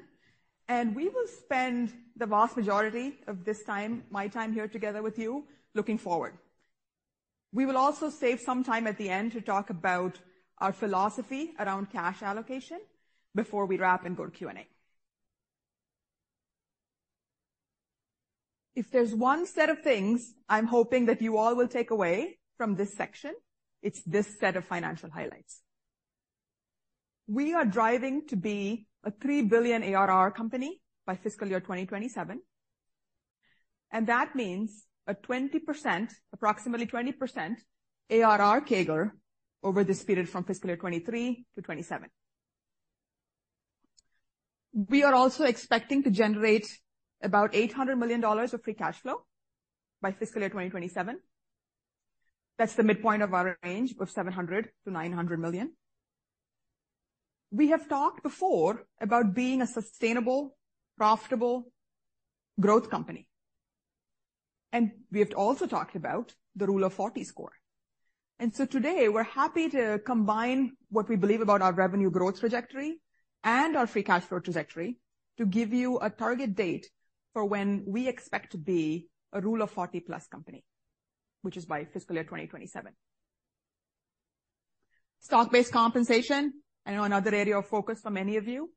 And we are now happy to give you a target for when we will get to SBC being less than 10% of revenue, which is by fiscal year 2027. We'll continue to sort of work on that and have that become a smaller and smaller percentage over time.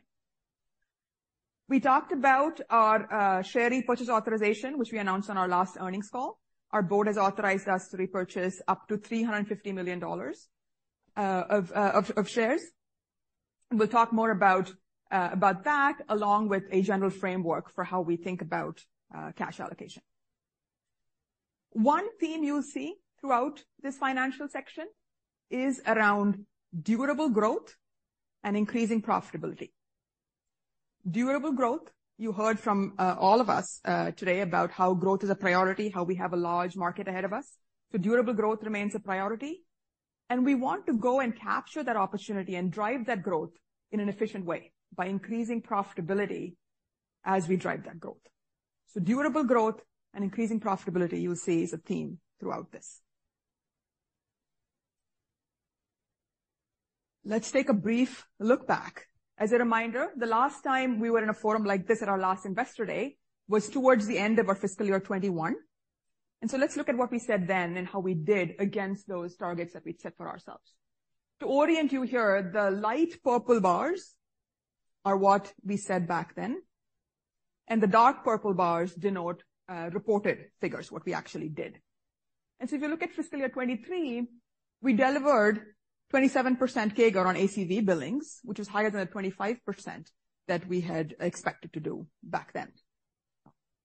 Now, the macro environment, of course, was quite different back then than it is now. And so we're happy to have been able to deliver this growth despite that.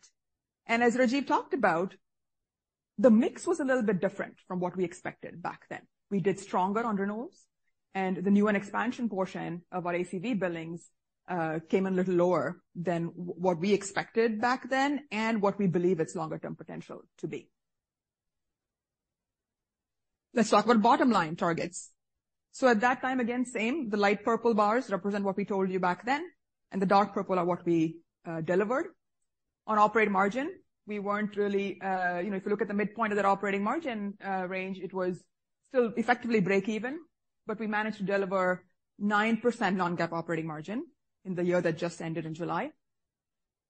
And from a free cash flow perspective, we came in above what we had expected to do at $207 million of free cash flow. How did we drive this?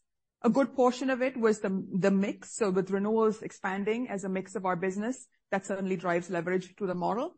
We've also been very prudent about how we run the overall business and capture a lot of efficiencies in our operations overall. All right, let's look forward.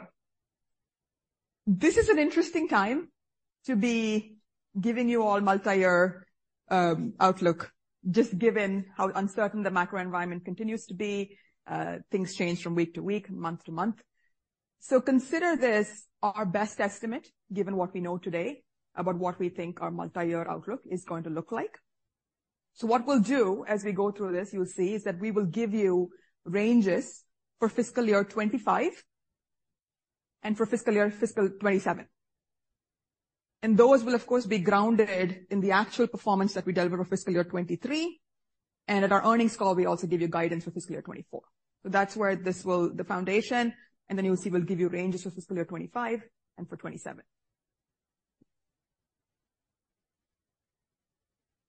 ARR, we believe, is going to be a good indication of the overall growth of our business. ARR, as a reminder, represents the annualized value of our entire install base, customers that we have actively with us. I want to make one note here on and a reminder that not all of our revenue is ratable today. About half, approximately, is ratable. Our support and maintenance portion is ratable.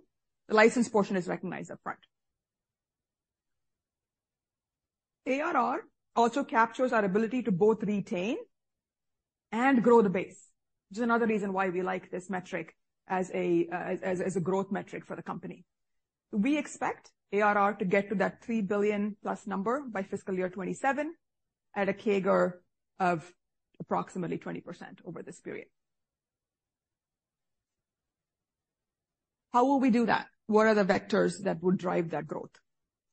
First, and fairly straightforward, is new customers. We are bringing on new customers on our platform every quarter.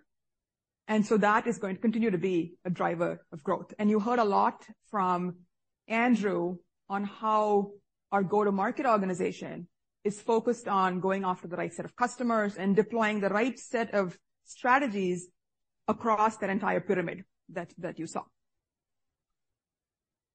So new customers, winning new logos. And then there are 3 ways in which we expand with our existing customers. We have over 24,000 customers already on our platform today, and there's 3 main ways in which we expand with them. One is usage-based expansion. So a good example of that would be virtual desktops or VDI. So if a customer had bought some N seats from us for VDI, over time, that N grows over time. So they might buy 2N, 3N, and continue to expand over time with us. So that's usage expansion. The second vector is around workload expansion. You heard a lot of that on Andrew's presentation as well. So that's an example where, again, if you take that same customer who's using us for VDI today, they might start to use us for an AI workload or for a database workload. That's another way in which we expand with our existing customers. And the last pillar that you see there is around portfolio expansion. So we might have customers who initially purchase our Nutanix Cloud Infrastructure Platform, our core NCI platform, but over time, they add cloud management, or they may add NDB or other portions of our portfolio. So when you think about growing ARR, it's new customers and then expansion across those 3 vectors. Now, when you think about new and expansion portion of our business, so the renewals is a foundation for this growth, and will help really lay the foundation for us taking that ARR pool, making sure we're retaining all of those customers, and then building on top of that. When you think about that new and expansion piece, one way to think about it somewhat mathematically is rep productivity. You think about all of our sellers who are out in the field, and what is their productivity, which we define as new and expansion ACV per sales rep. And then there is the number of sales reps that we have. So sales productivity and the number of sales reps. Simplistically, those 2 multiplied together give you sort of the new and expansion opportunity and our achievement of those growth levels. So on rep productivity, over the last couple of years, and you heard the same number from Andrew, we have seen an 8% cumulative annual growth rates from 21 to 23. So we've been able to drive some nice improvements in sales rep productivity over the last couple of years. However, we don't think we're done. We still believe that we have room to improve on productivity. So you'll see that underlying the numbers that you'll see here in the financials, we're assuming that productivity continues to improve over this period at an 8% CAGR over the next couple of years, and then at a 3% CAGR following that as we get closer and closer to what we would characterize as benchmark levels of sales rep productivity. What will drive that? I'll summarize this here. It's really some summary of what you heard, I think, from Andrew and Mandy and Rajiv earlier. Solution selling. We now have a broad portfolio. We're bringing on board specialists who can go deeper with customers with regard to that portfolio. So selling more of that portfolio is going to help drive productivity. Better channel leverage. You heard Andrew talk a lot about our channel partners and how important they are to us, and how we're enabling them and incentivizing them to do more for us, thereby driving up productivity. Partnerships. Talked a lot about partnerships today already. Larger deals. You saw some nice numbers from Andrew on how our $1 million+ new ACV deals have grown to contribute more and more to our overall business. You also heard about enablement and talent as a theme from the go-to-market team. And that's going to help us drive a growing number of more tenured reps who are able to drive better productivity through the system. So I said in our sort of simplistic mathematical equation, the second input was total number of reps that we have. And so what you'll see here is we plan to make disciplined investments into sales rep headcounts over this period. We're anticipating adding reps at about a 5% CAGR over the projection period. These will be targeted, they will be thoughtful, and they will be aligned with where Andrew and his leadership team see the opportunity. So we want to be targeted and precise and invest thoughtfully where we believe we can get the highest return. So productivity, growing at an 8% CAGR over the next couple of years, and then 3% CAGR following that, and rep headcount growing at about 5% over the next few years. Number of large customers. So this chart, you saw this in Rajiv's section earlier, but this talks about our momentum with million-plus ARR customers. And you'll see that we've had nice momentum on this front, and that we also have 15+ customers who are spending over $5 million of ARR with us, and that number is up quite significantly year-over-year.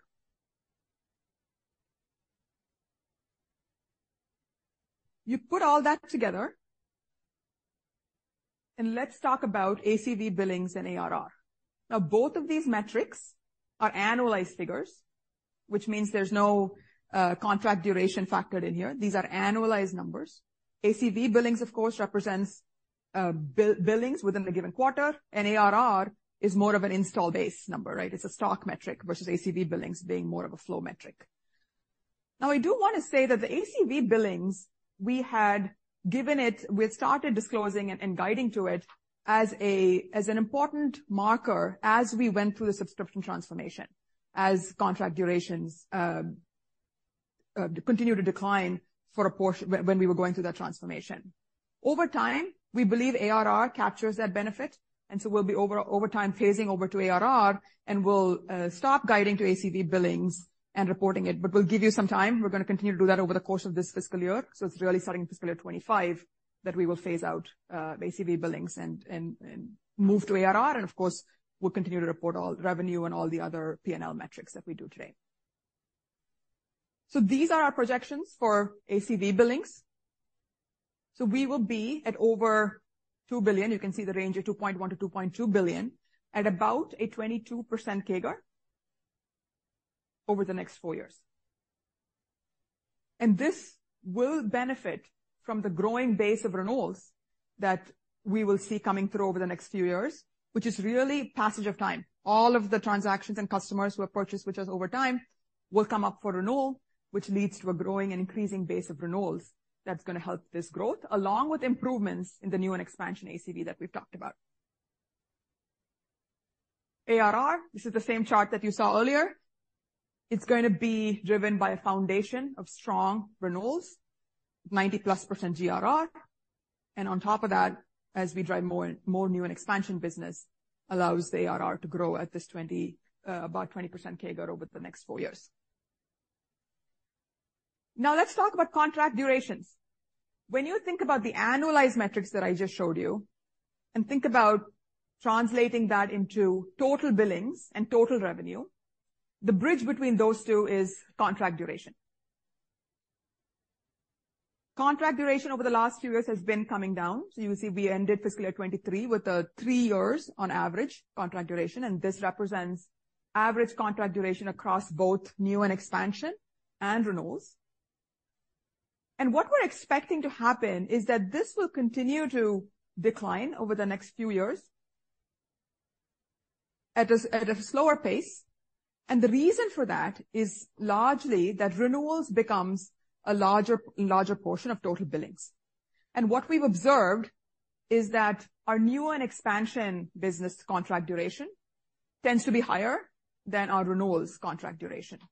And we believe the reason for that is when customers purchase from us initially, they are often combining this with their broader infrastructure deployment. So as an infrastructure software company, they may often, for example, be using a budget in conjunction with a server that they're purchasing from one of the partners you saw, a Dell, an HPE, a Cisco. And so when they think about that, that's a longer term duration typically, when those appliances are sold for longer terms. And so it's natural for them to purchase a longer duration when they come on board to our platform. At renewal time, there is usually not that associated other purchases that they may be making, which is why we believe our renewals average contract duration is lower than our new and expansion. So as that mix grows, we expect this overall and average contract duration to come down slightly over time.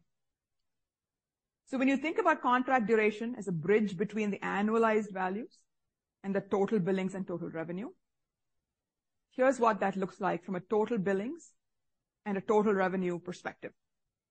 So one thing you'll notice here is that the CAGR is approximately a 15% CAGR which is lower than the 22% CAGR, for example, that you saw in the ACV billings. And that is largely driven by the contract durations continuing to come down over time as a result of the mix. The total billings, we will be at $3.5 to $3.7 billion of total billings by the end of this period. And you can see the fiscal 25 estimates here at the midpoint. And from a revenue perspective, we expect to also be above $3 billion in revenue by the end of this period.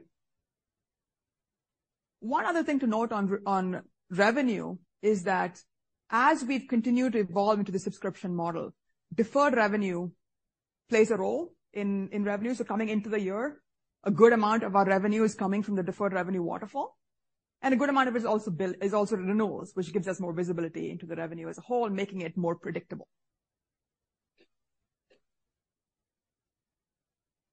Let's summarize the growth metrics that we talked about today.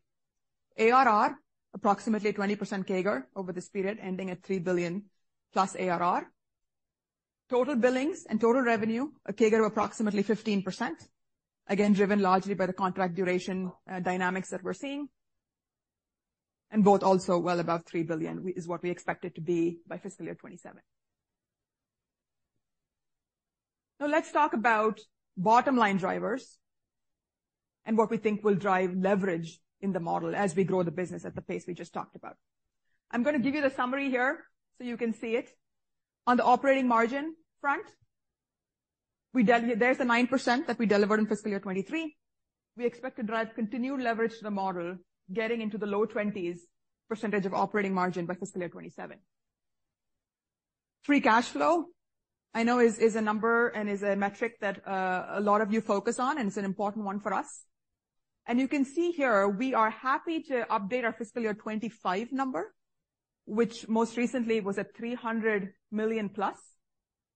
We have guided to $280 to $300 million for fiscal year 24. And we're happy to update our fiscal year 25 number to be $400 to $550 million, with the midpoint at $475.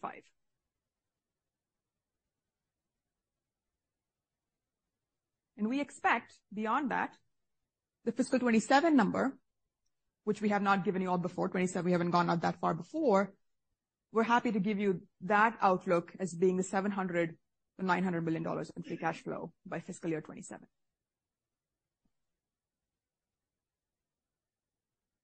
How will we drive this? How will we get to these levels of operating margin and free cash flow during this period? We believe there are three main factors that will help us drive this bottom line improvement. The first one is one you've heard us talk about several times before, which is the mix of our business. When you think about total billings is quite correlated to free cash flow. As renewals become a larger and larger mix of total billings, that naturally drives leverage in the model. We'll talk more about that in a minute. Sales rep productivity. I already talked about what we expect around sales rep productivity going forward. And that's another important source of leverage because our people are producing more with the folks that we have. And finally, we expect to continue the approach we've taken about being very thoughtful about where we're investing and continuing to drive operational efficiencies wherever we can across the organization. Let's look deeper at the first one, which is renewals leverage. This is an important one. And there was a version of this slide that some of you might remember from the last Investor Day. So what this is showing is the bars represent sales and marketing expense as a % of revenue. And the purple numbers at the bottom represent renewals as a % of total billings, not ACV billings, total billings. And you'll see that there's an inverse correlation between the two. The higher the renewal mix, the better the efficiency on the sales and marketing as a % of revenue.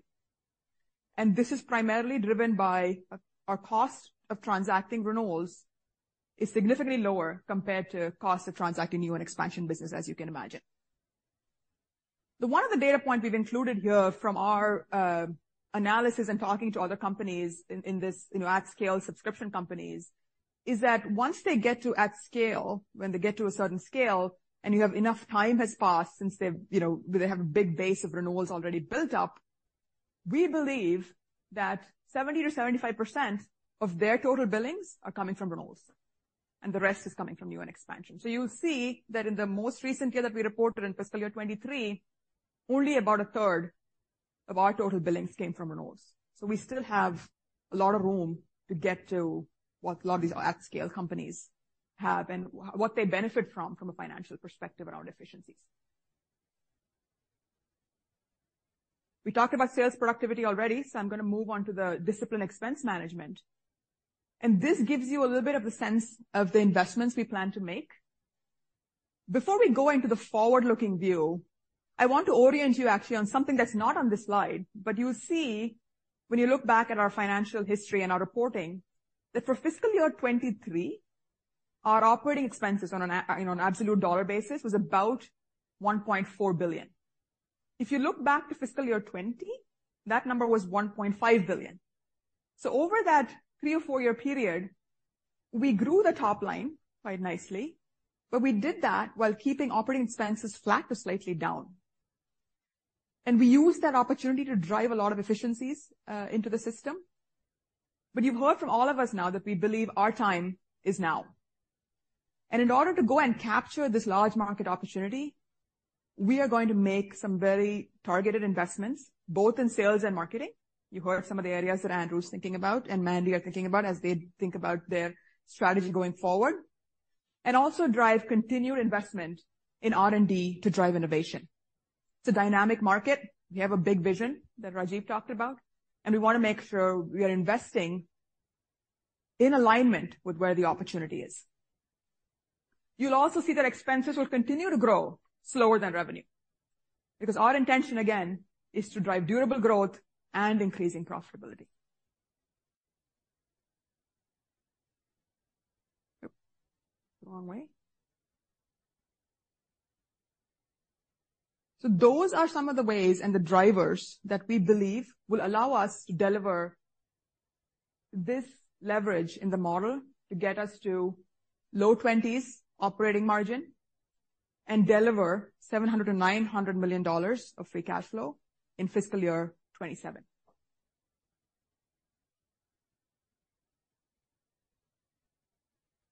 Stock-based compensation. We've talked so far about mostly non-GAAP metrics. And the biggest adjustment for us between non-GAAP and GAAP typically is stock-based compensation.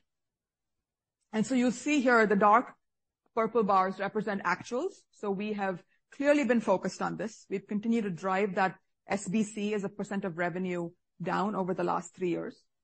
And we intend to continue to do that. Rajiv alluded to this. We have treated and will continue to treat SBC as any other expense line item, making sure that it is deployed very thoughtfully across our employee base. And so we are happy to give you a time frame and a target level of less than 10% of revenue by fiscal year 2027.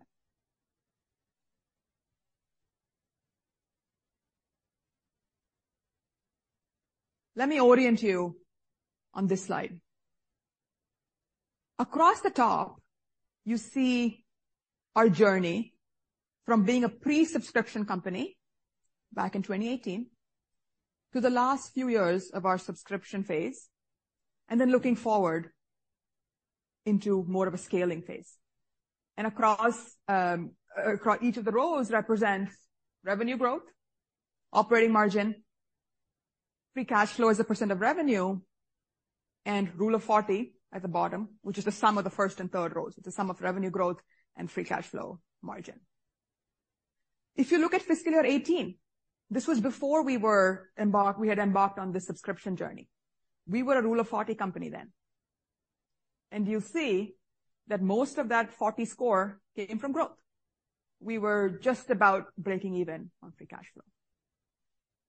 As we embarked on the subscription journey, which we believe is the right thing for our customers and for the right business model for us, we saw the financials do what happens to most subscription companies when they make this journey. Not natively subscription companies, but for a lot of the companies that have made this transition. We are now happy to be able to say at the end of fiscal year 23 that our subscription phase is complete. We have now transacted renewals at scale, and that pie is growing each year as the renewals waterfall grows. We have demonstrated leverage in the model through attaining both positive free cash flow and positive non-GAAP operating margin. And now our work's not done, of course. We have a large opportunity ahead of us. We're going to continue to scale in our scaling phase to get to that $3 billion plus ARR number that we're targeting for fiscal year 27. You can also see here that in fiscal year 27, you sort of sum up that row, the first row and the third one, sum up revenue growth and free cash flow margin to get to a 40 plus number by fiscal year 27.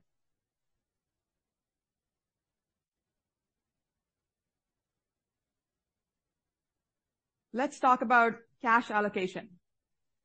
We're happy to be in a position now coming off of a year like fiscal year 23, where we generated over $200 million of free cash flow and are now in a position to be able to talk to you all about how we think we're going to, what are we going to do with that cash? So when you think about cash allocation over and above investments that we're going to make for organic growth that you just saw in terms of where we're going to invest for organic growth, there are really only a few things that we all know this cash can be used for. The first one is what we announced at earnings, which is a $350 million share repurchase authorization. And we believe this is a reflection of our continued confidence in our long-term outlook for the business. We can also look at our capital structure. So we have two convertible notes in our capital structure, one that's due in 2026 and the other one that matures in 2027. The interest rates on our publicly traded notes, which mature in 2027, is 25 basis points. And our cash on our balance sheet is earning a lot more than that today. And so it would have been an NPV negative trade to really try and retire those notes. So we chose not to do that, of course. But this is something we will continue to evaluate at the right time to see, how we think about actively managing our capital structure. The other option for this cash is to consider tuck-in acquisitions. We haven't acquired any companies over the last several years, and this goes back to where we were just a few minutes ago, where we were going through our subscription transformation, and we wanted to stay focused on the execution.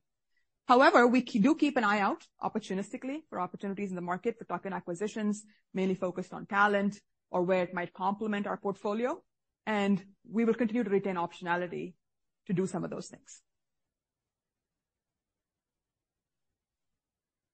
On the share repurchase authorization, I'll remind you that we had no expiration date on this authorization, so we're retaining some flexibility in terms of how we transact this, and it will depend on a variety of factors, including market conditions. We do expect to start transacting on these repurchases relatively soon.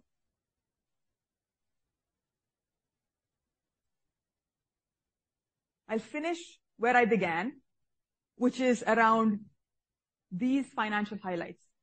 Again, if there's one thing that I'd like for you all to take away, one set of things that I hope you'll take away from today, it's these set of financial highlights. We're driving to be a $3 billion ARR company by fiscal year 27, implying approximately 20% CAGR from now until then. We will do so efficiently, and we expect to drive $800 million of free cash flow by 2027. We are targeting being a Rule of 40 company by fiscal year 27. We're happy to give you a perspective around stock-based compensation. That less than 10% of revenue is what we expect by the end of this period. And you heard us talk about capital allocation around our cash. Durable growth, increasing profitability. That's what underlies our thinking and our approach to the business and to ultimately the financials. I'm really excited about this time at Nutanix, where we are. We've done a lot of work. We have a lot of work ahead of us, but we believe that our time is now. Thank you all for joining us and for your attention. I'll now welcome back on stage all of my co-presenters for the Q&A panel. Please welcome back all of our presenters for our Q&A panel.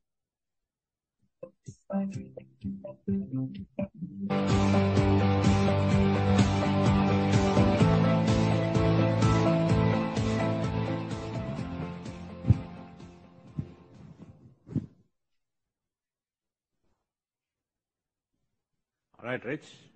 Go for the question. Mita gets the first question, I guess. Yes. The mic's not on, Mita. Hold on. Are we on? Yes. We're on now. Yes. Okay. Maybe starting with you, Rukmini, given the guidance that you've given for fiscal 24, the ACV billings that's implied kind of in your fiscal 25 guidance would imply meaningful reacceleration into the 30s, which we haven't seen for the past couple of years. And so I guess I'm just wondering, either in terms of how much we can quantify in terms of what the early renewals impact was that can kind of give us confidence in that reacceleration, that can help kind of give confidence in what those drivers are, or if there's an embedded kind of Cisco VMware contribution in there that kind of can help maybe de-risk that reacceleration that's implied kind of in the guidance, maybe as a starting point. Sure. Thank you for that question, Mita.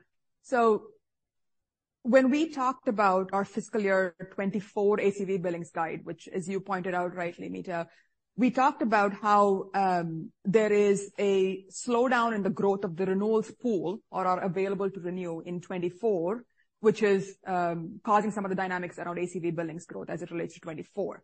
We also said that going from 24 to 25, based on the ATR view that we have today, we expect that renewals growth to reaccelerate in 25. So you're absolutely right. That is driving some of that reacceleration into 25. We are also embedding some improvements in the new and expansion performance. We talked about, for example, in the 24 guide, we have a small benefit baked in from Cisco really towards the end of the fiscal year. But fiscal year 25 will be a full year, after we've announced the partnership. So it's driven both by reacceleration in the available to renew pool that we see today for 25 compared to 24, and by continued improvements in the new and expansion ACV piece. Got it. And then maybe just a follow-up question. You mentioned 24,000 customers, but what you considered a target pool of 100,000 customers. Just how many of those 100,000 customers do you feel like have a solution today, so that you would be displacing versus kind of otherwise? Yeah, so I would think all of those customers are opportunities for us today.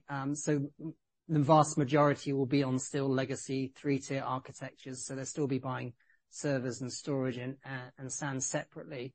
So it goes back to Rajiv's chart on, we do think there's a lot of room for the modernization of the data center. So customers will be thinking about how they do that. And then they'll also be thinking about where they're spending money, perhaps on the hypervisor, as an example. And VMware, that's a key play for them in terms of hypervisor, but for us, we don't charge for that. It's embedded in our platform solution. So that helps us to be able to address that conversation with them. And then also, if they're thinking about, I'm going to migrate some of those workloads to the public cloud as well as modernize my on-premise, then we can have that conversation with those prospects as well. So, Mita, just to add some color to that also, I think it also is going to vary by the size of the customer. The big customers will tend to consume big chunks of that portfolio, the full portfolio that we talked about.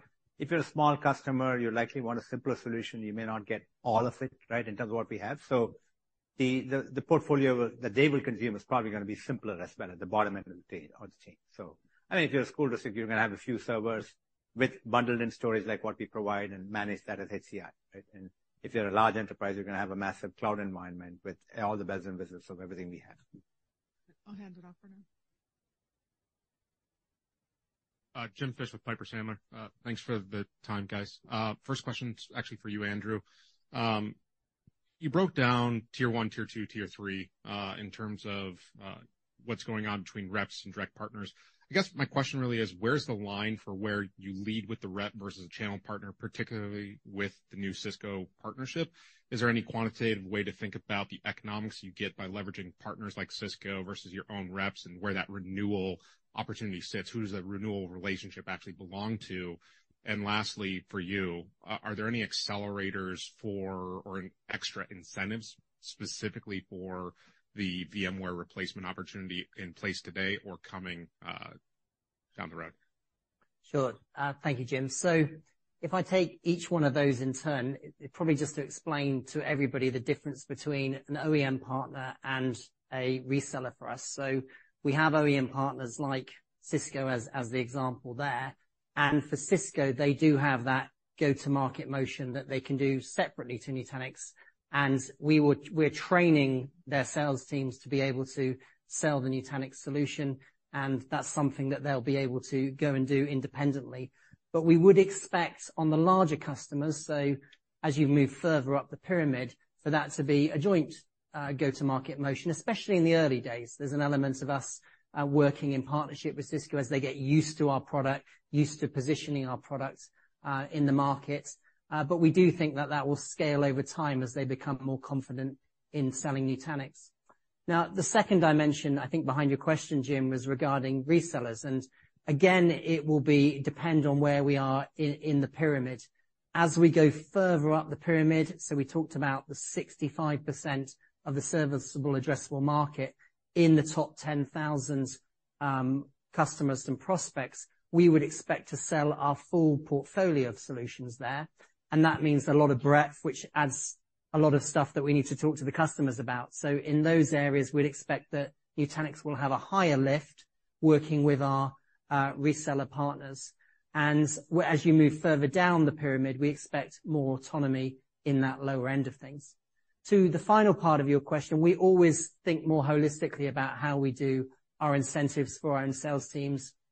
And it's always been the case that we have competed against VMware. So it just fits into the wider part of how we do our commission structures. Got it. And just a follow-up for Rukmini. Not that I'm disagreeing with this. Don't take it to be that. But why is ARR the best sort of North Star at this point for a mainly term subscription model? And really the crux of this is how much variability we could expect through the next couple of years, and, any way to, actually you already answered the other part, so go ahead. Thank you, Jim. So ARR, as we talked about, represents sort of the annualized value of our install base. And we like it because it's annualized, so some of the contract duration changes don't impact it. So it's sort of it normalizes for that.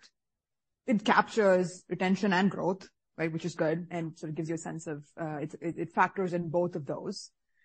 Now I think your question was around variability, Jim, in terms of so I think one of the reasons why we didn't begin there, Jim, maybe I'll start there, right, is because as we were early in our subscription journey, we did have some customers who were moving over from our sort of legacy way of purchasing, which was an appliance or a license that's tied to an appliance, to subscription.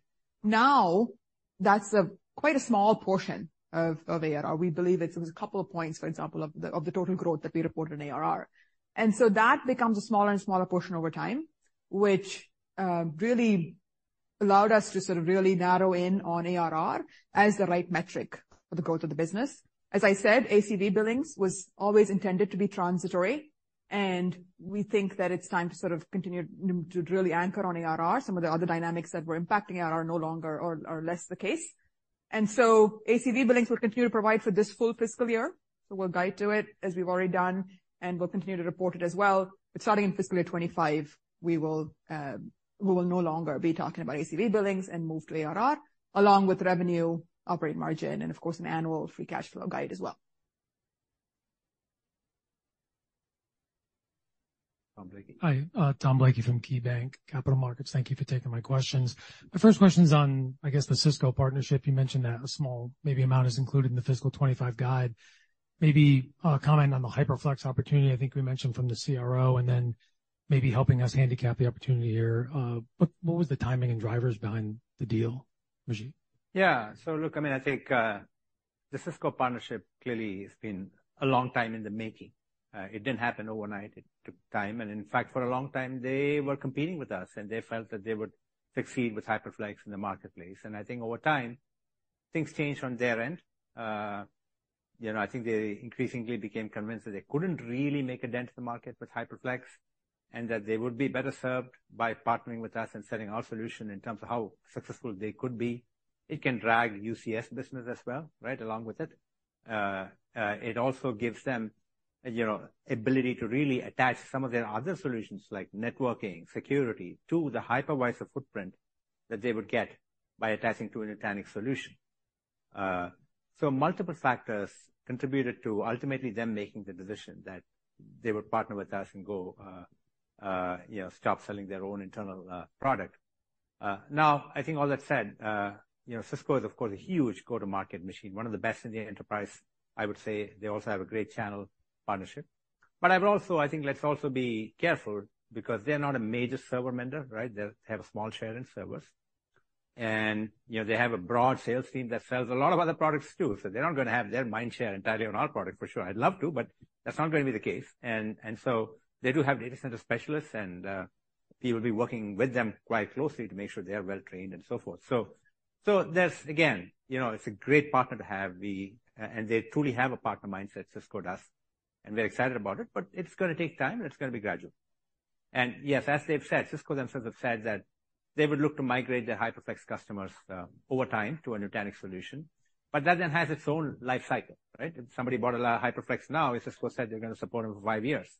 They're not going to migrate immediately. So there'll be a natural evolution of, when these things come up to the end of their life, they will, naturally propose the Nutanix solution. We'll have some of these customers migrate over to us.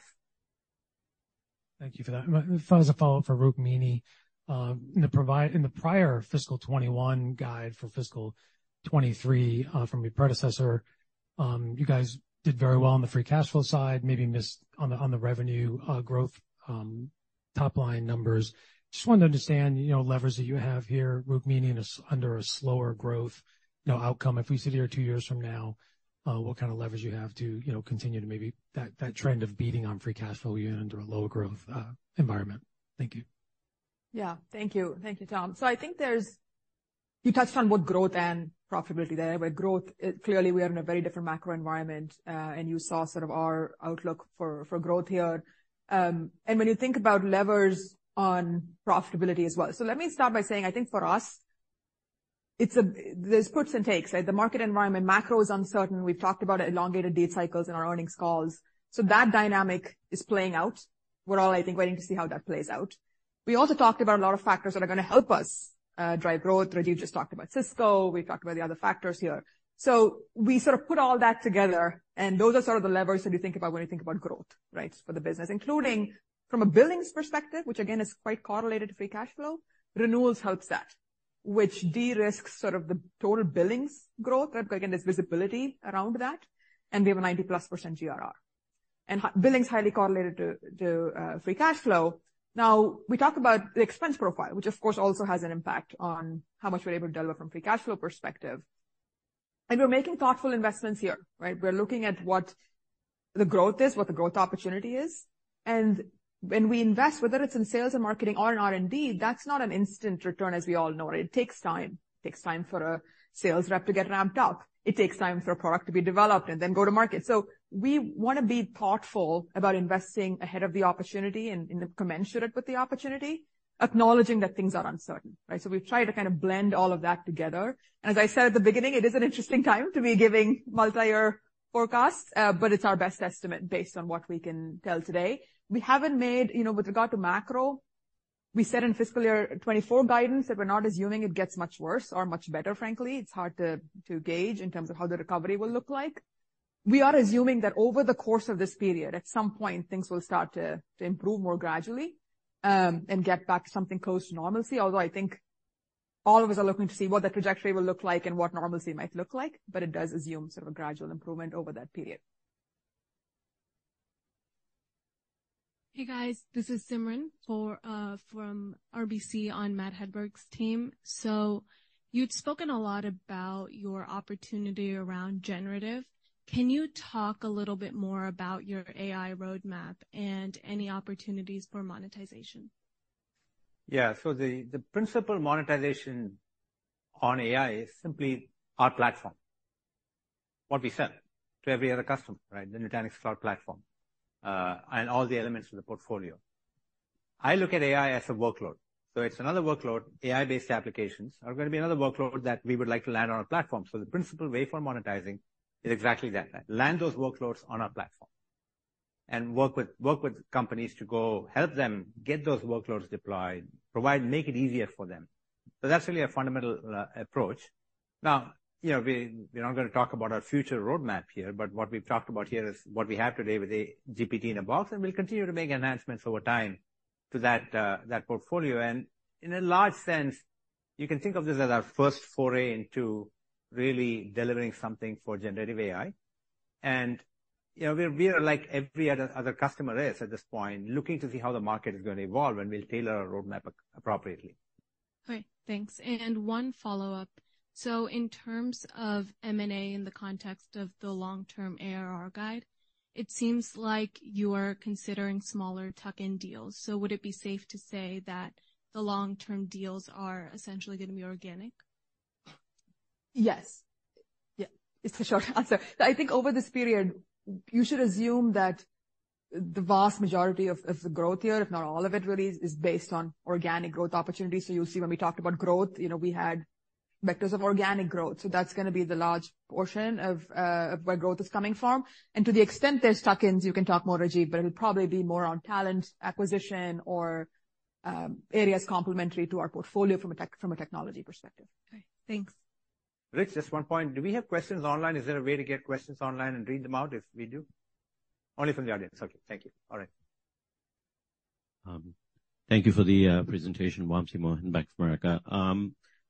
On the cash flow and uses thereof, I mean, it looks like your cash trajectory is really impressive. If you just look at like your $800 million fiscal 27 and where you're trading at today, it's extremely cheap and sort of like looking at the cash trajectory and your growth trajectory. So my question is really, would you consider maybe capital return at an elevated level or put a time frame on your capital return? I think, Rukmini, you said no real time frame there. Why not? Why is there not a time frame associated with that? And why can't this be something that, you kind of institutionalize and say annually we would do X in terms of capital return?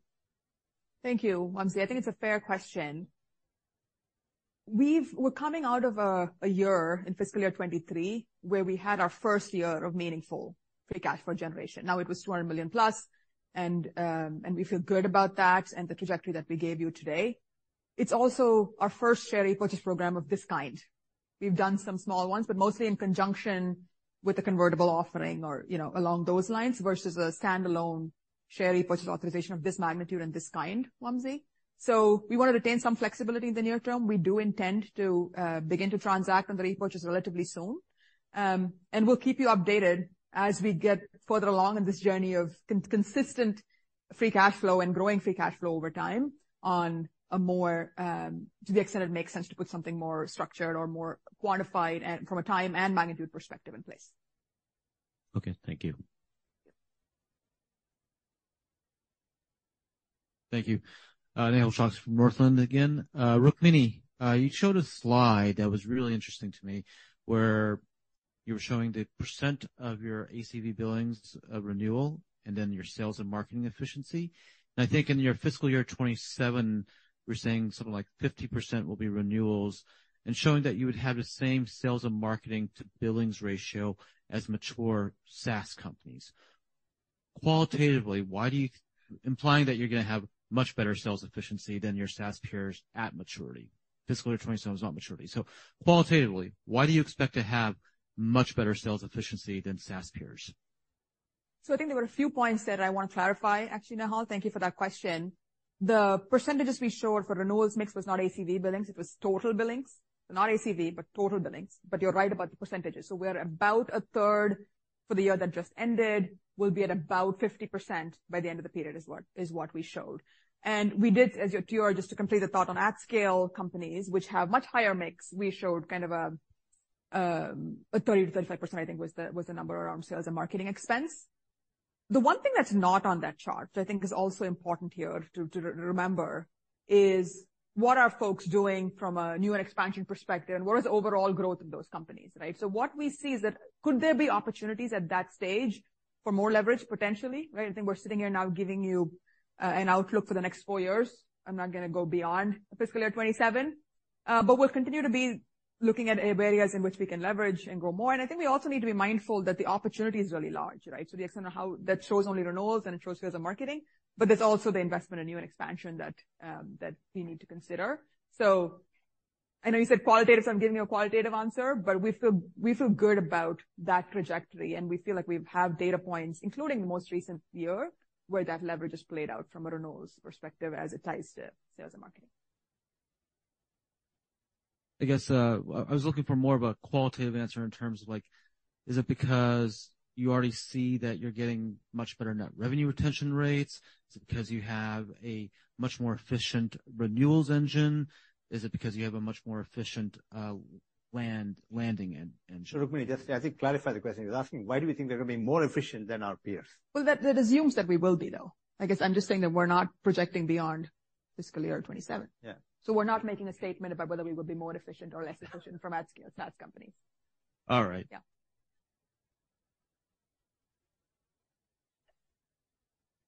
Simon. Great. Simon Leopold, Raymond James. I want to see if maybe you could help walk through the mechanics of how you get the stock-based compensation down to 10% of revenue. There are a couple ways to get there. One is just grow revenue a lot faster. The other is to give employees less compensation in the form of stock. So what I'm wondering is, do you end up raising their cash? So is your OpEx growing faster as a substitution for the stock they would have received? There are a number of parts to that. So I'm just wondering, how do you keep employees whole and happy if they're not getting stock from you? You want me to take that? I can take it. Okay, go ahead, please. So we've been on the journey already, Simon. So it's not necessarily about paying cash more for everybody across the board, right? We have been reducing our participation rate on equity. We have been giving performance-based equity to our execs, right? That's based on stock performance. But for the rank and file, we're no longer giving equity to everybody. It used to be that case a while ago. And that's not industry practice. That's way beyond industry practice. So we've come down gradually to becoming more like what other people are doing. And so we have the ability to remain reasonably competitive in the marketplace. And our goal is to remain competitive in the marketplace. But what that means, by the way, is that, and we also don't have today a systemic bonus program all the way through the company yet as well. So we have already reduced our participation rate significantly, and we will continue to probably taper that in, but we'll make sure that the people we want to keep, it's also, rewarding our high performance and not just, peanut buttering the equity across everybody, right? So it's going to be used in a much more strategic way going forward, stock is, and we feel we can be quite competitive with the industry. Of course, we have to be competitive. We monitor our benchmarks and we do that, but it's not going to result in an outsized increase in OpEx. Whatever we need is factored into the projections that we gave you already. So just looking back as during the period where you've brought it down, have you had to raise cash compensation as an offset? Not in any significant way. We've seen the OpEx, we've seen a number of people. So no, not really. We have tilted, we've taken away stock from some people and we've given them some cash for some categories of people, but no, we haven't had to raise the cash comp.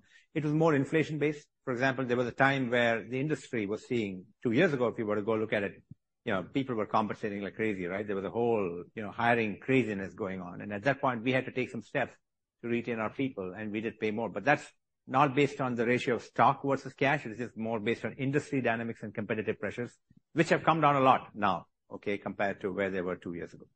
Thank you. We do provide periodic cash increases, as most companies do, and so we do continue to monitor the mix and use them thoughtfully across this, the different functions and the different levels, Simon. But there isn't a sort of 1-for-1 type of trade-off happening, which I think is partly your question. Thank you. It's Mehdi from Susquehanna again. Going back to the FY27 target, there is about $1.5 billion of incremental billing from FY23 to FY27. Could we put that incremental billing on the TAM that Rajiv had, VDI and the other two segment, and explain or elaborate on how this incremental billing mix is split in the 3 buckets that you had there? Well, we don't quite have that, honestly, Mehdi, across those workloads, right? That is the workload-based cut of those billings. That's a little hard for us to predict exactly. But you can see that, just to give you a qualitative perspective on that, there's a big chunk of market sitting in mission-critical and business-critical workloads and databases. That's a big chunk. And if we saw the projections, we felt like we could penetrate that by an incremental 12%. So that's clearly going to be... So we're seeing much more like going beyond VDI, where we'll continue to grow a little bit in VDI, but the bulk of our growth is not necessarily going to come from VDI. It's going to come from these other core enterprise applications that we're targeting, some of which are also going to get modernized under the covers, and those will also land on the platform. So that's the rough way I would think about it. Which kind of ties into your earlier comment that when it comes to data base management or data management, your goal is to offer a more simplified, more cost-effective solution, right? Yes, that is correct. And are those the kind of a greenfield opportunities that you're pursuing? None of this is very greenfield, right? There's always people who are running various things in a different way, right? There's 3 tiers that we're replacing, so that's not entirely greenfield. Databases today, there's some people do hand-pick tools. Some of them do their own tooling to go manage databases. But the problem with that is it doesn't really manage a whole range of engines. And so in every one of these situations, we're typically doing things better than what their current state is and replacing current situations out there, while also profiting from new deployments and new growth. For example, when you look at databases in particular, people are not building modern applications using Oracle databases for the most part, right? They're building using modern databases. They're using open source ones like Postgres. So there is a secular growth of Postgres happening in the marketplace. Non-SQL databases happening in the marketplace. So some of those also play in our favor. Thank you. Aaron? Yeah. Thank you. Aaron Rakers again with Wells Fargo. So I want to go back to, I think, where the financial discussion started, the questions. And if I'm just doing the math right, it looks like you're going to have a 34% increase in your ACV billings based on the guidance that you've given for fiscal 24, the midpoint of the guide. So I guess I want to maybe try and appreciate a little bit more what you're seeing in that ATR number, right? That the ATR having slower growth this year, and really it seems like a massive acceleration into fiscal 25. I guess help me understand that a little bit more. If again, you've guided 1.4 to 1.5 billion, right? Off of, call it 1.085 billion midpoint guide for fiscal 24. So how do I really get comfort in that acceleration again with that ATR benchmark? Yeah. So what we had said around the ATR, is that, again, going back to, I think Mita's question was along the same lines of, we are seeing from 23 to 24, the ATR is growing. We're growing at a slower pace than what it did in 23.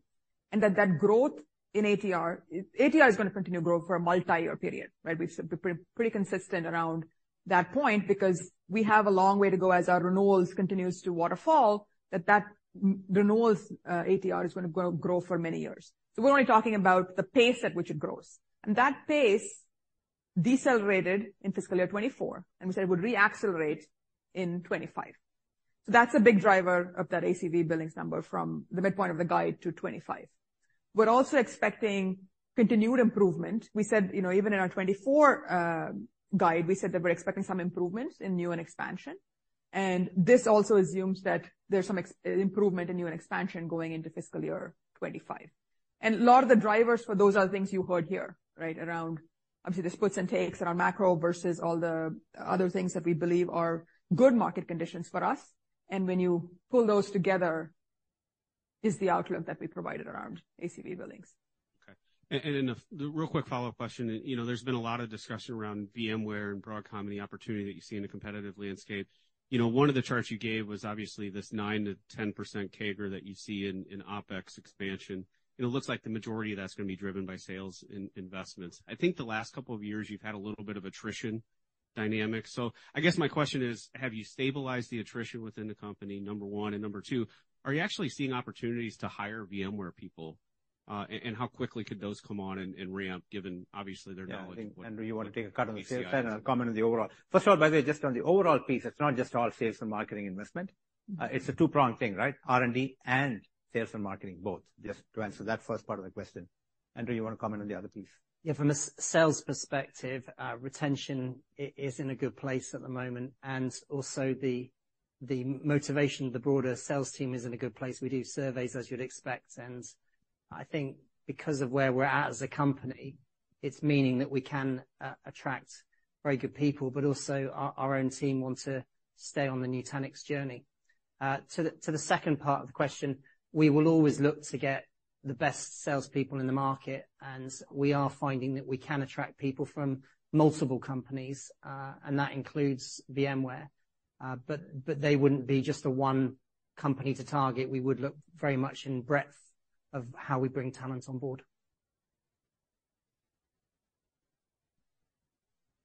Eric Supiger with JMP.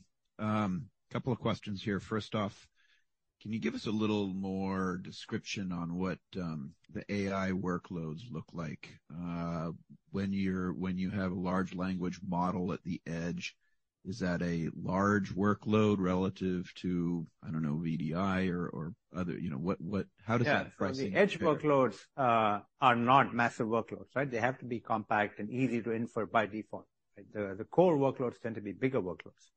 The edge, historically, we've seen things like video surveillance. We've seen analyzing mining data, for example, that's gathered at mining sites. We've seen fraud detection at retail stores. We've seen manufacturing quality checks post-manufacturing. So these are some of the edge automated visual inspection of defects.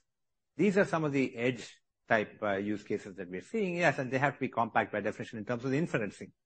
The ability to infer at a reasonable cost without having massive compute infrastructure at the edge. The data center ones tend to be a little bit more heavyweight. You'll have, like, for example, document scanning and analysis is very much a data center use case, right? In terms of in-depth analysis of documents, trying to extract relevant information and making decisions. That's very much a data center use case. So is an AI project similar in pricing to your traditional kind of productivity workloads? Yeah, in general, yes. They tend to be a little bit more heavyweight if they're using a lot of GPUs, and we might sell more compute cores. I mean, we're charged on a per core basis right now. So, yeah, if companies buy more cores, they pay more. So from that perspective, if the workloads are heavy, they'll require more compute, and we sell more of our software instances at that point. Okay. And is the competitive dynamics for that, is it similar to your traditional It's actually pretty similar, right? I mean, you've seen some of the other announcements from our competitors as well in the space. So, yeah, I would largely say it's not much different in terms of, what we compete with for the other workloads. Okay. And then, Rukmini, in terms of the converts maturing in 26 and 27, can you just remind us of what the convert pricing is, or are you expecting those to convert, or how do you pay those off? Yes. So the 2026 notes are the private investment that we got from Bain Capital back in 2020. The strike price, or the conversion price on those is $27.75. They are not callable though until 2025. The 27 notes are the one I talked about in my portion, which are our publicly traded converts. Those are not due till 27. And the conversion price on those, if memory serves, I want to say is 50 something, Eric? 57, 58 maybe? So would you be aggregating cash to pay that off in 27? Is that the thought process on that? Look, I think the reason we sort of showed that as one of the things we consider, Eric, is because we do look at that and sort of assess whether it makes sense for us to do something with those notes. If you look back, in 2021, we actually exchanged most of our notes that were due in January of 2023. And when we paid off the stub that we had in January 2023 with cash on hand. And so we'll keep looking for opportunities like that to make sure we're using that cash thoughtfully and being mindful of the options with regard to the convert. Thank you. One last question. No, that's it. That's it. Okay. Thank you very much for, sorry. Thank you very much for joining. That concludes our Q&A, and concludes the webcast portion of the event. Thanks all for joining in. For the rest of you that are here in person, we're going to have a cocktail hour. So thank you very much. And we'll all be there for that. Thank you. Thank you. Thank you. Thank you very much. Thank you.